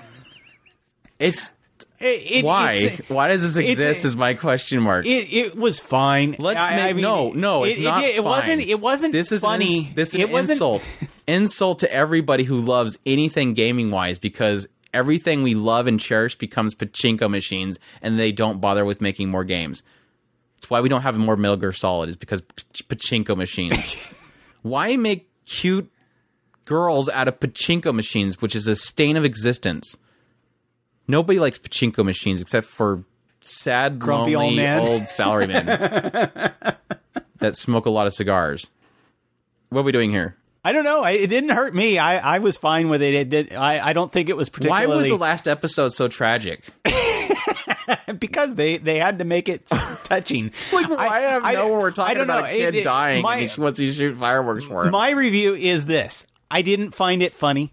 I thought it was fine. It didn't laughed do a couple anything. times. I did. There was the part where like he was overworked, so like Versus like comes up side next to him and just like knocks him out and goes, "Oh wait, what's wrong? You're falling over." It's like that was kind of funny. I thought that the shooting the fireworks and the police coming to arrest the They main come guy. by like every 2 seconds. The fireworks, the bear.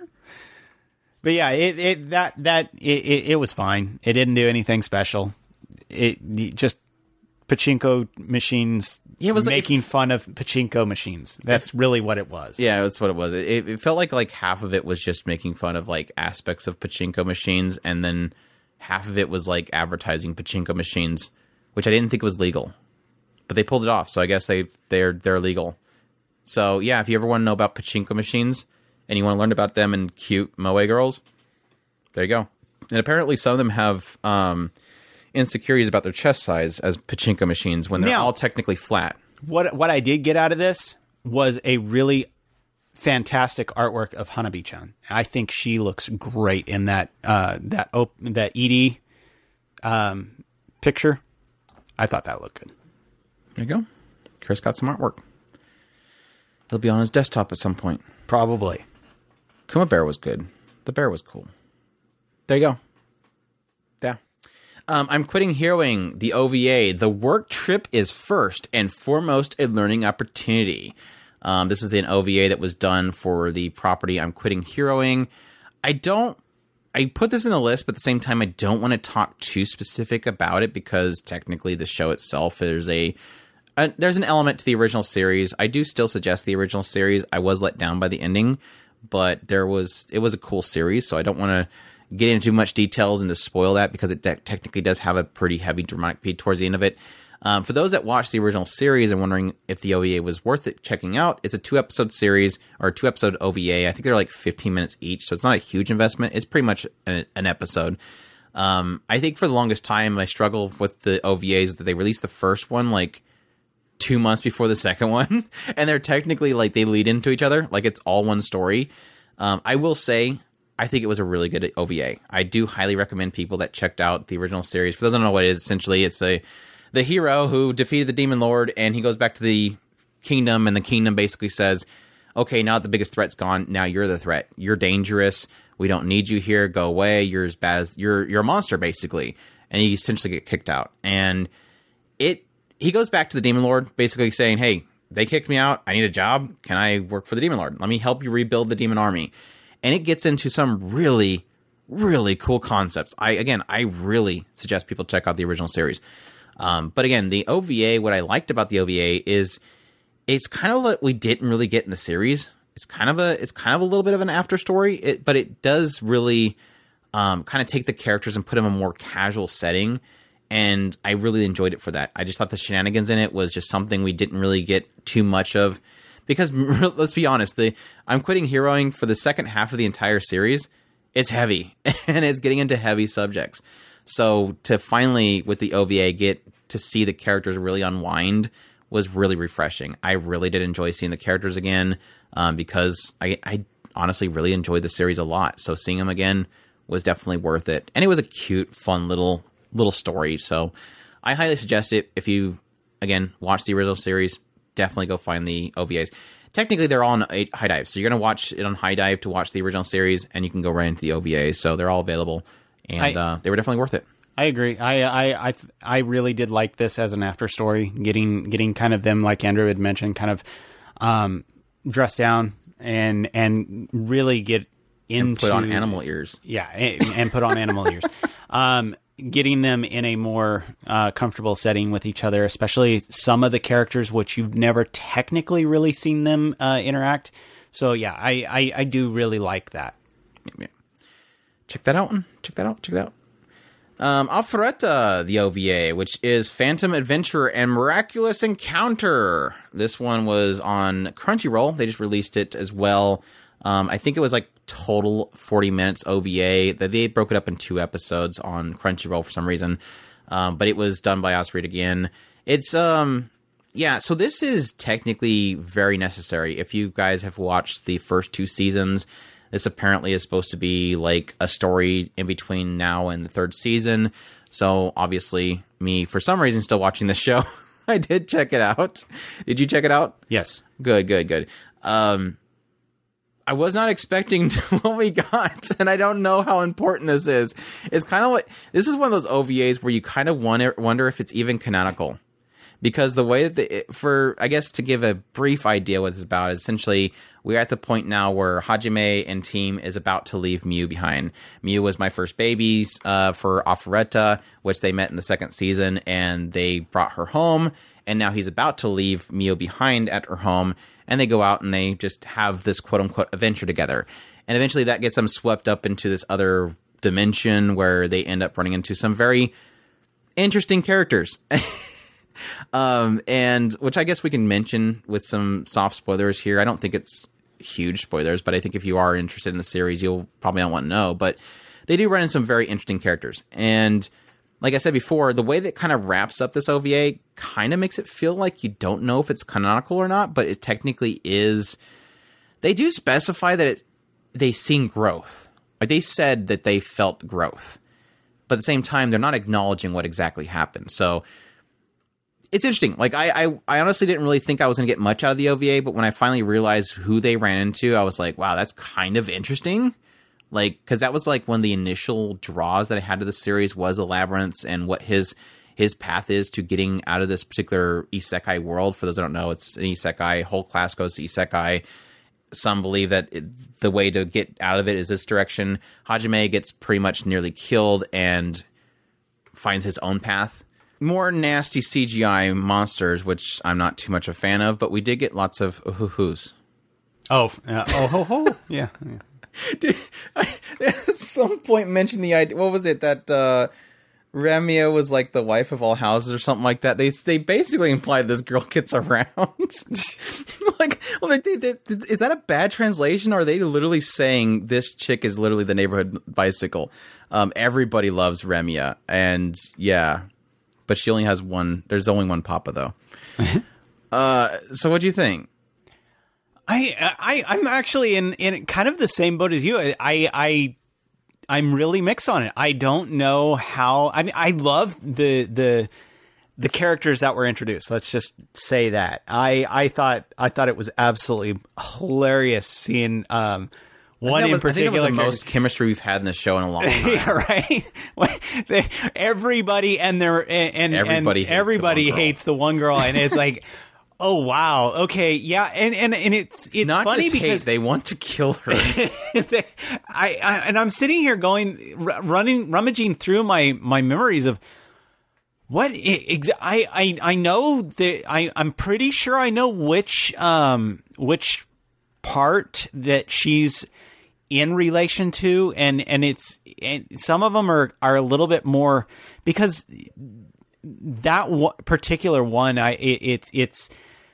it's funny how you kind of remember certain things about that, but at the same time, it's like, I'm not really sure. And it's funny because when all is said and done, after everything was done with this episode or these episodes, I came away really mixed. I think it was cool to get the kind of the mix between the two groups and kind of the significance of the two groups. For those of you who have watched it, you understand why I'm trying really hard to be careful about this. It was a convenient encounter. Yeah. And having those two groups and how they basically have powered each other up, that's kind of neat. But was it necessary? Did this actually help anything in the furthering of the story? When literally at the end of it, they go, "What happened?" Yeah, that's what I said. It almost makes it like it's not canonical.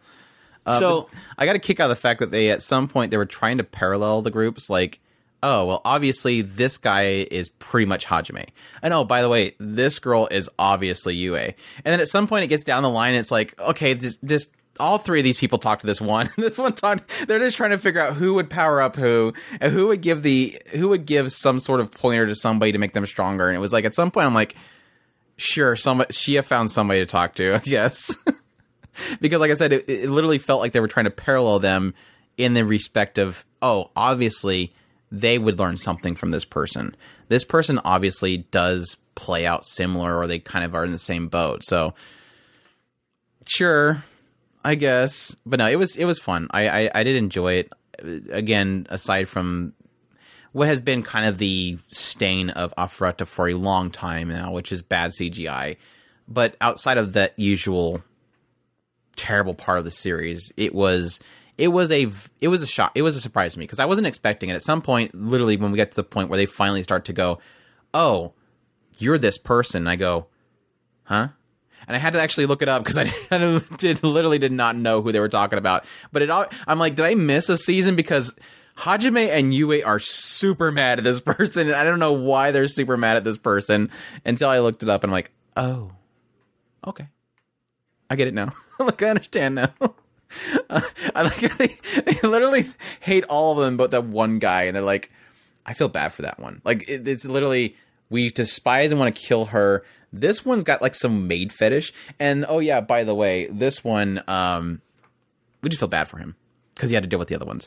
It was goofy. So yeah, that's Afuruta, Phantom Adventure of America's Con. I think it's one of those things of like, if you're watching Afuruta, you have to watch it. If you're not watching Afuruta, what do you care? What do you care?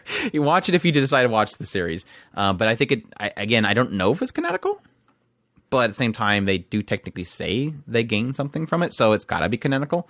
But again, maybe it's something they'll probably obviously bring it up later on, so maybe they'll eventually realize what happened. So there you go. It was all a dream. Tokyo Mew Mew New. This one was streamed on HIDIVE, ran for 12 episodes, done by Yumeta Company and Graphinica, based off of a manga, of course, by Reiko Yoshida, who's known for doing a lot of great works such as Hikki Story, tons of KyoAni works, alongside Naoko Yamada. And so this is, of course, a readaptation of the manga series. We had a 52 episode series that was adapted a while back. Apparently they decided that they wanted to do it again, so they did Tokyo Mew Mew New, and so they readapted it. They're going to do without the fluff. This is a completely take out all of the, because this is like 33 chapters manga. And in order for them to make 52 episodes, they put a crap ton of filler into the series. So this is a readaptation, kind of like Sailor Moon Crystal, where they're just going to do just the manga, no filler. And so thankfully they already have a second core announced for the series. So that'll pretty much adapt the rest of it, because this first core pretty much covers 17 of the 33 chapters. So another core will easily finish the series. So for those who don't know, it essentially follows a girl named Ichigo. She's starting a new year in school. Love is in the air. She's realizing that everybody around her is pairing up. Like, love is everywhere. And so she's really desperate to, find her loved one, the one that she's going to get crushed with. And she eventually bumps into or oversees Aoyama, who is this boy that's part of the Kendo Club. And she immediately falls in love with her, just like everybody else in that doorway. And so she tells her friends, look, I'm after this one guy. I'm kind of crushing on him. And they're like, that dude's Ivy League. Everybody wants him. But they all, try to help her out by trying to find out what he likes and to figure out how she can possibly get a date with him. Eventually, a girl named Mint shows up out of nowhere, gives her some tickets to this kind of this exhibit for endangered species, because come to find out, Aoyama is really big about preservation and saving animals that are going extinct. And so she takes these tickets to Aoyama and says, hey, there's an exhibit. I would like to go with you. And he's like, yeah, sure, that'd be great. I'd love to go to that. I wanted to go to that kind of thing. Well, come to find out, the reason that she got this ticket and many other girls got the same ticket is because Mint is a part of this organization that is trying to get them all gathered in one location so that these two dudes inside of this unmarked van can, eject this huge ray gun to zap them all with DNA of extinct animals and make them into Mew Mews. So they all get zapped, and then they have to fight against alien forces that are attacking the world. And so Ichigo, along with many others, transform into the Mew Mews, and they fight bad aliens. And, over time, Ichigo goes around and gathers all the new members. We have, again, Mint was already a part of the group. Technically, in the manga, Ichigo has to recruit Mint, so that was kind of a change they did. And she's kind of part of a well-off family, a family that kind of wants to push her into doing these certain things. At some point, they want her to go overseas to study. So there's a lot of responsibilities upon her life and what her life choices are. Yeah, Pudding, who's just kind of a goofy circus act all the time. She joins the group. Lettuce is this one girl that is bullied a lot and doesn't have much self-confidence. And then there's Zakuro, who is this famous actress that Mint is absolutely in love with, that wants to do her own thing. She doesn't need to be part of a team. Your thoughts? Loved it. I really do think that this is a fantastic take on this readaptation. I do truly enjoy the kind of effectively a nostalgia trip that I really did get out of this. Watching this just absolutely hit all those vibes of the old style magical girls while still giving it this nice, clean revamp of the newer style, which is exactly what I was hoping for. And so I got all that. I really did love the voice acting, even though it does sound a little bit off. I think that they really did kind of fall into their own when they finally got kind of warmed up and used to what they were doing. So I all in all, I think it was a fantastic show. Yeah, I think a lot of it's got to do with nostalgic. That's like whenever I talk to people about this series, it's like I have to put a pre-warning. It's like this was my Sailor Moon when I was growing up. I wasn't a huge fan of Sailor Moon. I loved this and Shugo Chara and Cardcaptor Sakura, and Tokyo Mew Mew was like its own thing because it was kind of did the whole romance thing a little bit differently than the other ones did. Now, granted, it still has that little bit of meatball head aspect to Ichigo that she's super obsessed with Aoyama, but at the same time, she doesn't quite act the same way. It seems like all the guys want to mess with her, but at the same time, I think it's played a little bit differently because I think there's Aoyama is, and I hope they do it well. But Aoyama is kind of a different. He's not a tuxedo mask. He is not a Darien. He's got his own kind of quirk and thing that he's dealing with at the same time that makes him a little bit different. And I always really enjoyed that romance between Ichigo and Aoyama. Not to say this is like a romance series. It's just it was again, cute girls with animal ears and stuff fighting bad guys and cute little crushing happening with Ichigo and Aoyama. That was kind of the initial draw that I had the original series. I just love the artwork and the characters and the goofiness.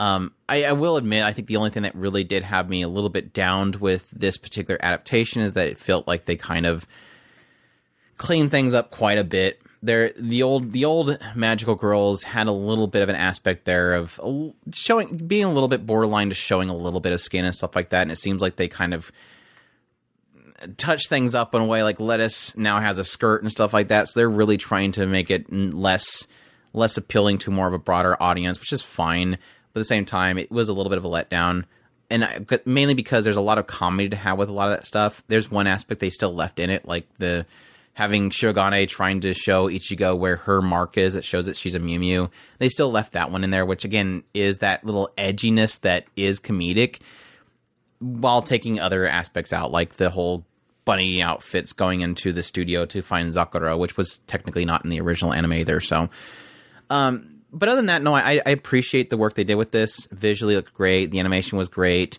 Again, getting it without all the filler in there, getting the story beats. I think the way they turned certain storylines around the timeline actually helped. I did appreciate having Mint a part of the group first, and then getting Mint's storyline kind of mixed in with her own insecurities and struggles with Sakura, which I thought was a really good way of turning things around to really hit those story beats better. So it seems like they're even... Let's be honest, the original manga is like super simple. Like if you ever read the original manga, it's like 6 panels and is an episode. Like it just jumps all over the place, gets to the points, ending, done. So there's a lot of gaps they have to fill even with the adaptation, and I think they're doing a great job with it. And yeah, like Chris mentioned, the voice acting did a great job, despite the fact that they're all literally new seiyus. I will say that Pudding was sound a little bit off whenever she wasn't super hyper Genki, but whenever she was super hyper Genki, she nails it. And all the rest of the characters, Mint, especially Ichigo did a great job with her voicing. So, really, really good. Like I said, I'm not going to sell people on this. This is not like a groundbreaking magical girl here, but I think it's one of my favorite magical girls, and I have a lot of nostalgia for it. Even though I will admit that it's not like this isn't doing crazy storytelling here. This is, yes, still in the end of the day, this is a children's show in a sense. It's for a younger audience, and so it is very simple story here. But this is the kind of stuff that I grew up with, so I really enjoyed it. So, yep, that's Tokyo Mew Mew. Definitely still a favorite of mine. Kakegurui Twin. This one streamed on Netflix, ran for 6 episodes, done by Studio Mappa, based on a spin-off manga of this Kakegurui series. Genres are psychological and school. But yeah, like I said before, this is technically a spin-off of the original series. For those who don't know what the original series is, basically this school where everything is decided by gambling. It's like everybody's worth and everything is based on how much money you have, how much money you put down, and what kind of winnings you get. So they did kind of emphasize in the original series about this aspect of pets, which are essentially people that go into debt. They become other people's pets, so they have to do everything they say. And that technically becomes like a core aspect of this particular spin-off series, which this is supposed to be a prequel story, because in the original Kakegurui series, it opens up with this Yumeko that just starts going to the school, and she helps out this guy named Ryota. Well, at some point, she meets Mary. Well, this is a story that takes place before Yumeko joins the school. Mary is already there, and this is her first introduction to the school. And she quickly meets this pet named Suzura, and she helps her out. And then it goes this whole process of Mary really wanting to create her own club room, which club room basically just means you have a place that you can set up gambling. And then people come to your club, and you can gamble with them and make a bunch of money. So she quickly, after getting Suzura, helping her out, she quickly goes to try to find a club that she can take over. She runs this one girl named Yukimi, and pretty much tries to take over her club. And what quickly happens is from that point, she catches the interest of the council. And one specific person named, I forget if it was Sachiko or Aoi. But Aoi basically, in the end, was supposed to be sent to take down Mary. But instead of taking her out, Aoi wants to recruit Mary. And what he wants to recruit her to is this big, like, secret group that he has that is essentially trying to get all of the pets freed. They want to together amass their winnings to help free people from the pet. He doesn't like the pet system, and so he's trying to take it down. And this is a bigger picture of trying to take down the student council so they can get rid of the pet system. So that's basically Mary being drug into that, but at the same time, she doesn't want to have anything to do with it. Like, she just wants to do her own thing. She doesn't want to get involved. So that's basically the core story. And like most Kakegurui series, it's just a lot of different games. So each time, pretty much every episode, sometimes for multiple episodes, it's really much of the focus is on a particular game that they play, what the rules are in play, and yes, similar to these types of shows like No Game No Life and this, how people cheat. How people cheat, and do they get away with it, or can they get away with it? That's usually the big draw. I will say I watched the original Kakegurui series. I did not end up watching the second season, and I just never got time for it. But I never liked the Kakegurui series, mainly because Derpy Faces. The show just loves overly eccentric, like, again, like characters that look like they just relieve themselves. It's like every time I see them have that face on the screen, all I can think of is, what does it smell like in that room? That's how bad it is. And so I never liked that. I've never liked that. It's never been an appeal to me. And I feel like it's slightly toned down with this one, even though it's still there pretty much in every episode. But I think the big draw that I had, of course, to this series specifically is Mary was one of my favorite characters in the original series, and she's obviously the main character here. I don't feel like this is in any way, shape, or form tied into the original series, because nothing really... It doesn't make sense how this would match up. Unless at some point towards the later part of this series, like, all but Mary gets kicked out of the school. Because these are all original characters except for, like, 2 characters in this show. So I don't know if it's even logical for this to be a prequel story. It just feels like an absolute spinoff. If you like Mary, watch the show. And yeah, for that I like it, because like I said, I do like Mary as a character. Most of the characters in this show I did enjoy, and I did enjoy pretty much most all of the games they played. There was one game where it was like a dating game, where like 5 boys on one side, 5 girls on the other side, and they win if they match up with the person they actually want to date. And then there's like this other aspect that you can choose to ramp up those winnings by saying that you're willing to go back to the hotel with them, basically. It was probably my least favorite part of the entire season, or at least 6 episodes, but the rest of them was great. I did enjoy all the other competitions that they end up having, so it was a refreshing take on the Kakegurui. At the same time, I would appreciate to see more of it, just because I do like Mary as a character, and it was technically getting into something interesting with the whole liberate the pets thing. So, yeah, it's a suggestion from me. Definitely, if you like Kakegurui, definitely check it out. If you don't like Kakegurui, check it out, because it feels slightly different. And I think it's mainly if you didn't enjoy Kakegurui because you were a little bit put off by Yumiko, watch this one, because it's a little bit more toned down, I think. So, yeah, that's Kakegurui Twin. Kakegurui Twin, for those that are trying to figure out what I'm saying there, because I think I just kind of rolled on one. And that's it for the finished shows of the season. We do have 2 shows that are continuing on to the fall season. To give you a brief idea of what we're thinking about the series so far, not going into super depth, especially since one of them is like 3 seasons in. The one that's 3 seasons in is Uta Wareru Mono. I'm trying to say that phonetically that people can understand what I'm saying. Again, Mask of Truth. Again, it's like the 3rd series of the series, being done by White Fox, streaming on Crunchyroll for 28 episodes. But yeah, the first season was back in 2006. The second season was 2015, and now we're finally getting the 3rd season. And I have to say, I had my struggle. I mentioned this before. I had my struggles with the second season. It felt like super harem-y, just kind of dumb bath scenes all the time. But this 3rd season's really ramping things up. It very obviously seems like things are coming to an end, because it's technically coming to an end. But I've been enjoying it so far. I will say, like, the beginning of this season really ramped up to a really powerful moment. And then it kind of felt like it just kind of dwindled off, because the focus kind of turned to I guess finally exploring some of the waifus. Like, it felt like every episode was like, okay, now it's Atoi's episode. Okay, now it's this character. It's Ruruti's episode. It felt like each one of them, it was like, oh yeah, by the way, we should probably get into their backstories and get into their families. Here's Nozuri's episode. And then at some point, it kind of got done with all them.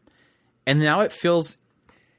We've had like 2 times now where it feels like they're doing like it's like the golden saucer scene in Final Fantasy VII. Suddenly it's like everybody enters the room and they go, so what are you going to do in your future? You should come by my home at the end. It's like, it's literally almost feels like we're playing the game now and it's asking us, who do you want to commit to at the end of the game? Because now whatever choice you make, that's your ending. So it feels a little cheesy in that regard, but other than that, I've been really enjoying it. It really does feel like it's ramping up. I'm getting a little frustrated with what they did to a specific character that's been pretty much around the series since the beginning of the second season. Other than him, my frustrations around what they're doing with that character, I've really been enjoying it, and I cannot wait to see how this kind of unfolds and ends. I really do feel like my statement about this being one of the best fantasy series of anime history, I still hold to it. Despite that it has these stumbling points, overall, I just really do love this world. I love the characters, I love the designs, and just like how thick this show is. Like this show is just like thick with lore and character and stuff. So yeah, cannot wait to see how it unfolds. We still have technically like 14 episodes, so still technically over half of a core left. So how's it been working for you? I got to Nozomi's family part, so I'm a few episodes behind. But Nozuri. Nozuri. I thought you said Nozomi. I was like, what? I did. I can't see from this angle. It's kind of side crooked. Yeah. Yeah. Yeah. But yeah, I what I've been watching, I have absolutely loved. I haven't gotten to this golden saucer point, so hopefully that doesn't. The door and asks if he'll stay with them. Hopefully that doesn't ruin everything for me. But so far, did you see the Atui part? No, Atui. You wouldn't have seen the Atui part, would you? I don't want to spoil it for you. But yeah, I'm loving it so far, and I can't wait to see more of it. And like Andrew was saying, I very much agree. This show, the only thing that I have always had a problem with this is when they do actually when they do actually do this lore dump. They've always stumbled and fell miserably on the lore side of things. But if you actually do dig into what they're trying to get into as far as lore is concerned, there's a lot of just deep, crazy stuff going on in a lot of these things. So I hope when we do actually get it, because at the end of every Uturara Mono, they always go into crazy lore stuff. So hopefully they'll do decently this time. I do like midway through with the second season. You liar. It was like halfway through it. No, I think the cool thing that happened here like recently is we finally got something out of Ururu and Sarana, because they've always felt like they're like Ram and Ram before they really get into Ram and Ram. They're just kind of standing there waiting for Master to do something and tell them to do something, and then suddenly out of nowhere they decided to separate them, and then suddenly like bam, we're getting character development for them. It's like, okay, cool, we're finally doing something with these two. They've always just been there like they're like the two belly dancer dressed out cute girls that always stand around them, and it's like, oh, they're just kind of there as like a trophy cutesies, but now they finally do something with them. Like I said, they're technically building each of the characters, doing these backstories and showing their homelands and stuff like that, trying to build up this army is really what they're doing. So there is purpose to each one of them, but I do chuckle a little bit at the idea that it feels like they're trying to do the whole who you're gonna go home with kind of thing at the end. If you're gonna be able to go home at this point, that's the big question mark, because they're really trying to flag him with this curse. So yeah, that's Utuwara Mono. I definitely really enjoying it. I like I said before, I think with my first impressions, I did struggle a little bit early on with the idea that Haku just doesn't really feel like he is like a hardened general, and then just it felt like snap fingers, he's now a hardened general. At the same time, I do like the aspect that they do address the idea of him kind of over-ramping it. Oh gosh, you didn't see the recent episode. Bawled my eyes out, by the way. They had a mama moment, and it made me bawl my eyes out. When they want to make the show hit, it hits. But no, I'm getting sidetracked. I felt like it did technically address the idea that he's trying too hard to fill some certain shoes, but at the same time, it felt a little jarring. It almost felt like they skipped something to get him to where he was at. But in the end, it does feel like the path that he's chosen wasn't the one that he originally chose. It's being forced upon him. He's trying to fill somebody else's shoes in order to restore a nation. That's kind of always been at the core of Utawaramo since the very beginning with Hakuro, with the first season. This idea that somebody is forced to have to stand up for the people, try to gather the people, and then fight against the corrupted powers. And I think they're kind of doing well to not have it be Hakuro's story, which is the first season, but be Haku's story, but just have a parallel there that they both kind of share the same fate. So it's really cool. Yeah, we'll move on. Move on. Last one, Lucifer and the Biscuit Hammer. I'm super behind on this one, so I don't have too much to talk about here. I'm doubting that you're watching it. Nope.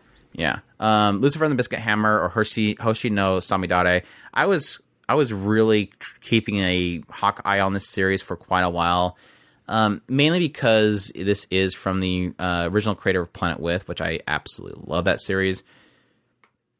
Unfortunately, this one's being adapted by Nas, and that's something that a lot of people have already taken note of. Even myself, I will take note of that. The series does not look good, and I think a lot of people have pretty much dropped this show because, yes, technically Lucifer and the Biscuit Hammer is something that came out, I believe, before Planet With, and it is highly praised as a manga, like super highly praised. And so to have Nas, which, sorry, is not a good studio. It's never been a good studio. They have like one good show that they've done, but for the most part, they're just not a good studio. And they're just barely holding the show together with more than 2 frames per second. And I think that's the big issue that a lot of people are having and why they dropped off on it. I was trying to stick with it, and I was enjoying watching it week by week, checking out what has kind of been changed for the manga, checking Satoshi Mizukami's tweets, who's the original creator, and seeing what feedback he had. Yes, and kind of seeing where he's a little bit frustrated by certain things they disinclude in the adaptation, like can't have Pansu. It's like no Pansu in this show. Let's make it nice and PG, I guess. And I think that's a little bit of frustration for a lot of people. But I was still watching it. I was still enjoying it. It's basically a guy gets selected by this lizard that shows up in his bedroom one day, claims that he's the knight of that particular the lizard, and that he's going to be the knight, and he needs to find the princess or the Hime and save her and protect her. And there's this big, huge hammer, this biscuit hammer that's going to be coming down upon the earth to destroy it, and it's being controlled by this magician. And so he has to protect the princess, take down the mage, prevent the hammer. And oh, by the way, here's the big twist. Hime, Samidare, this girl, she wants to destroy it after she saves it. Like, she wants to be the one that destroys it. She doesn't want this mage to destroy it. She'll be the one that destroys it. Which they eventually get into reasons why that's the case. Early on, it just really feels like she's off her rocker. It makes sense later when you actually do find out why she wants to do that. I mean, it doesn't make sense to most people logically, but I understand why she's doing it. But it was really interesting at first because I was looking at this show coming into it similar how I did with Planet With, where everything is not as it seems. Like with Planet With, it opens up with this dude, he gets eaten by a cat, and he turns into a mecha robot, and he fights the good guys that are stopping aliens from attacking humans. It didn't make any sense. And then over time, you get the story, and it starts to peel away the layers of this world and the characters, and nothing is as it seems. And everybody, it was, I mean, it's similar to the ED of the show itself. It was all about masks. Everybody wasn't what they seemed. Like, they even had this big bad guy of Planet With, like, holy crap, his story was great. Like, this writer knows how to make characters have so many dimensions. And so I was watching this show, I'm looking for that. I will admit, the writing just feels super fast-paced. It feels kind of jarring at times, and the characters still don't kind of make sense to me. Even, I think I'm like 8 or 9 episodes in. And then they started revealing a whole bunch of characters. Like, we have literally expanded the cast from, like, I don't know, 6 main characters to, like, 15. And I'm sure at some point they're going to start culling, like, start taking out characters. I'd have no doubt this writer is willing to kill off these characters. But until then, it's like, I'm character overloaded right now. And I don't really I haven't got to that point yet where this writer has surprised me with this show. And I'm just waiting for it. And I felt like for a while I was covering the show on my YouTube channel, and I felt like I was being apologetic for the show. And then I kind of wanted to take a break away from it. But I will go back to it. I will finish it. But I'm 50-50 on if I'm going to come back and finish the show or if I'm going to just read the manga. Because I feel like there's just too much being changed. Not insane stuff being changed, but I feel like there's too much being changed, and I'm not getting enough out of the animation. The only thing I'm really getting from the show is the voice acting, which I do like Samidare's voice actress. I even enjoy Yuhi's voice actor, but I don't feel like you're not getting animation. Like, it's pretty shot per shot, and it's almost to the levels of something like The Way of the House Husband, whereas like you're almost to that level. You're almost to just panning panels. But we'll see. I'll probably go back to watch the show just for the seiyus. But yeah, it hasn't impressed me yet, and I'm sure it's going to eventually get there because, like I said, the manga is really highly praised. So yeah, that's Lucifer and the Biscuit Hammer. That's it. That's all this shows of the summer 2022 anime season that we're going to be covering. I hope you guys enjoyed this final third chapter of our reviews, and please leave your comments below about how much you think Chris is wrong about Summertime Render. I'm sure I'm going to get smashed for that. Going to get smashed. Either that or people that immediately send a comment the moment you said that this is the most non-Danmachi. You know people immediately that's why I was catching you. I know that people were going to immediately pause and go, it's actually the most Danmachi season because it actually has the writer involved. It's like, no, he meant, and I knew that. I just wanted to kind of correct immediately. It's the most un-Danmachi of the adaptations. But yeah. Anyways.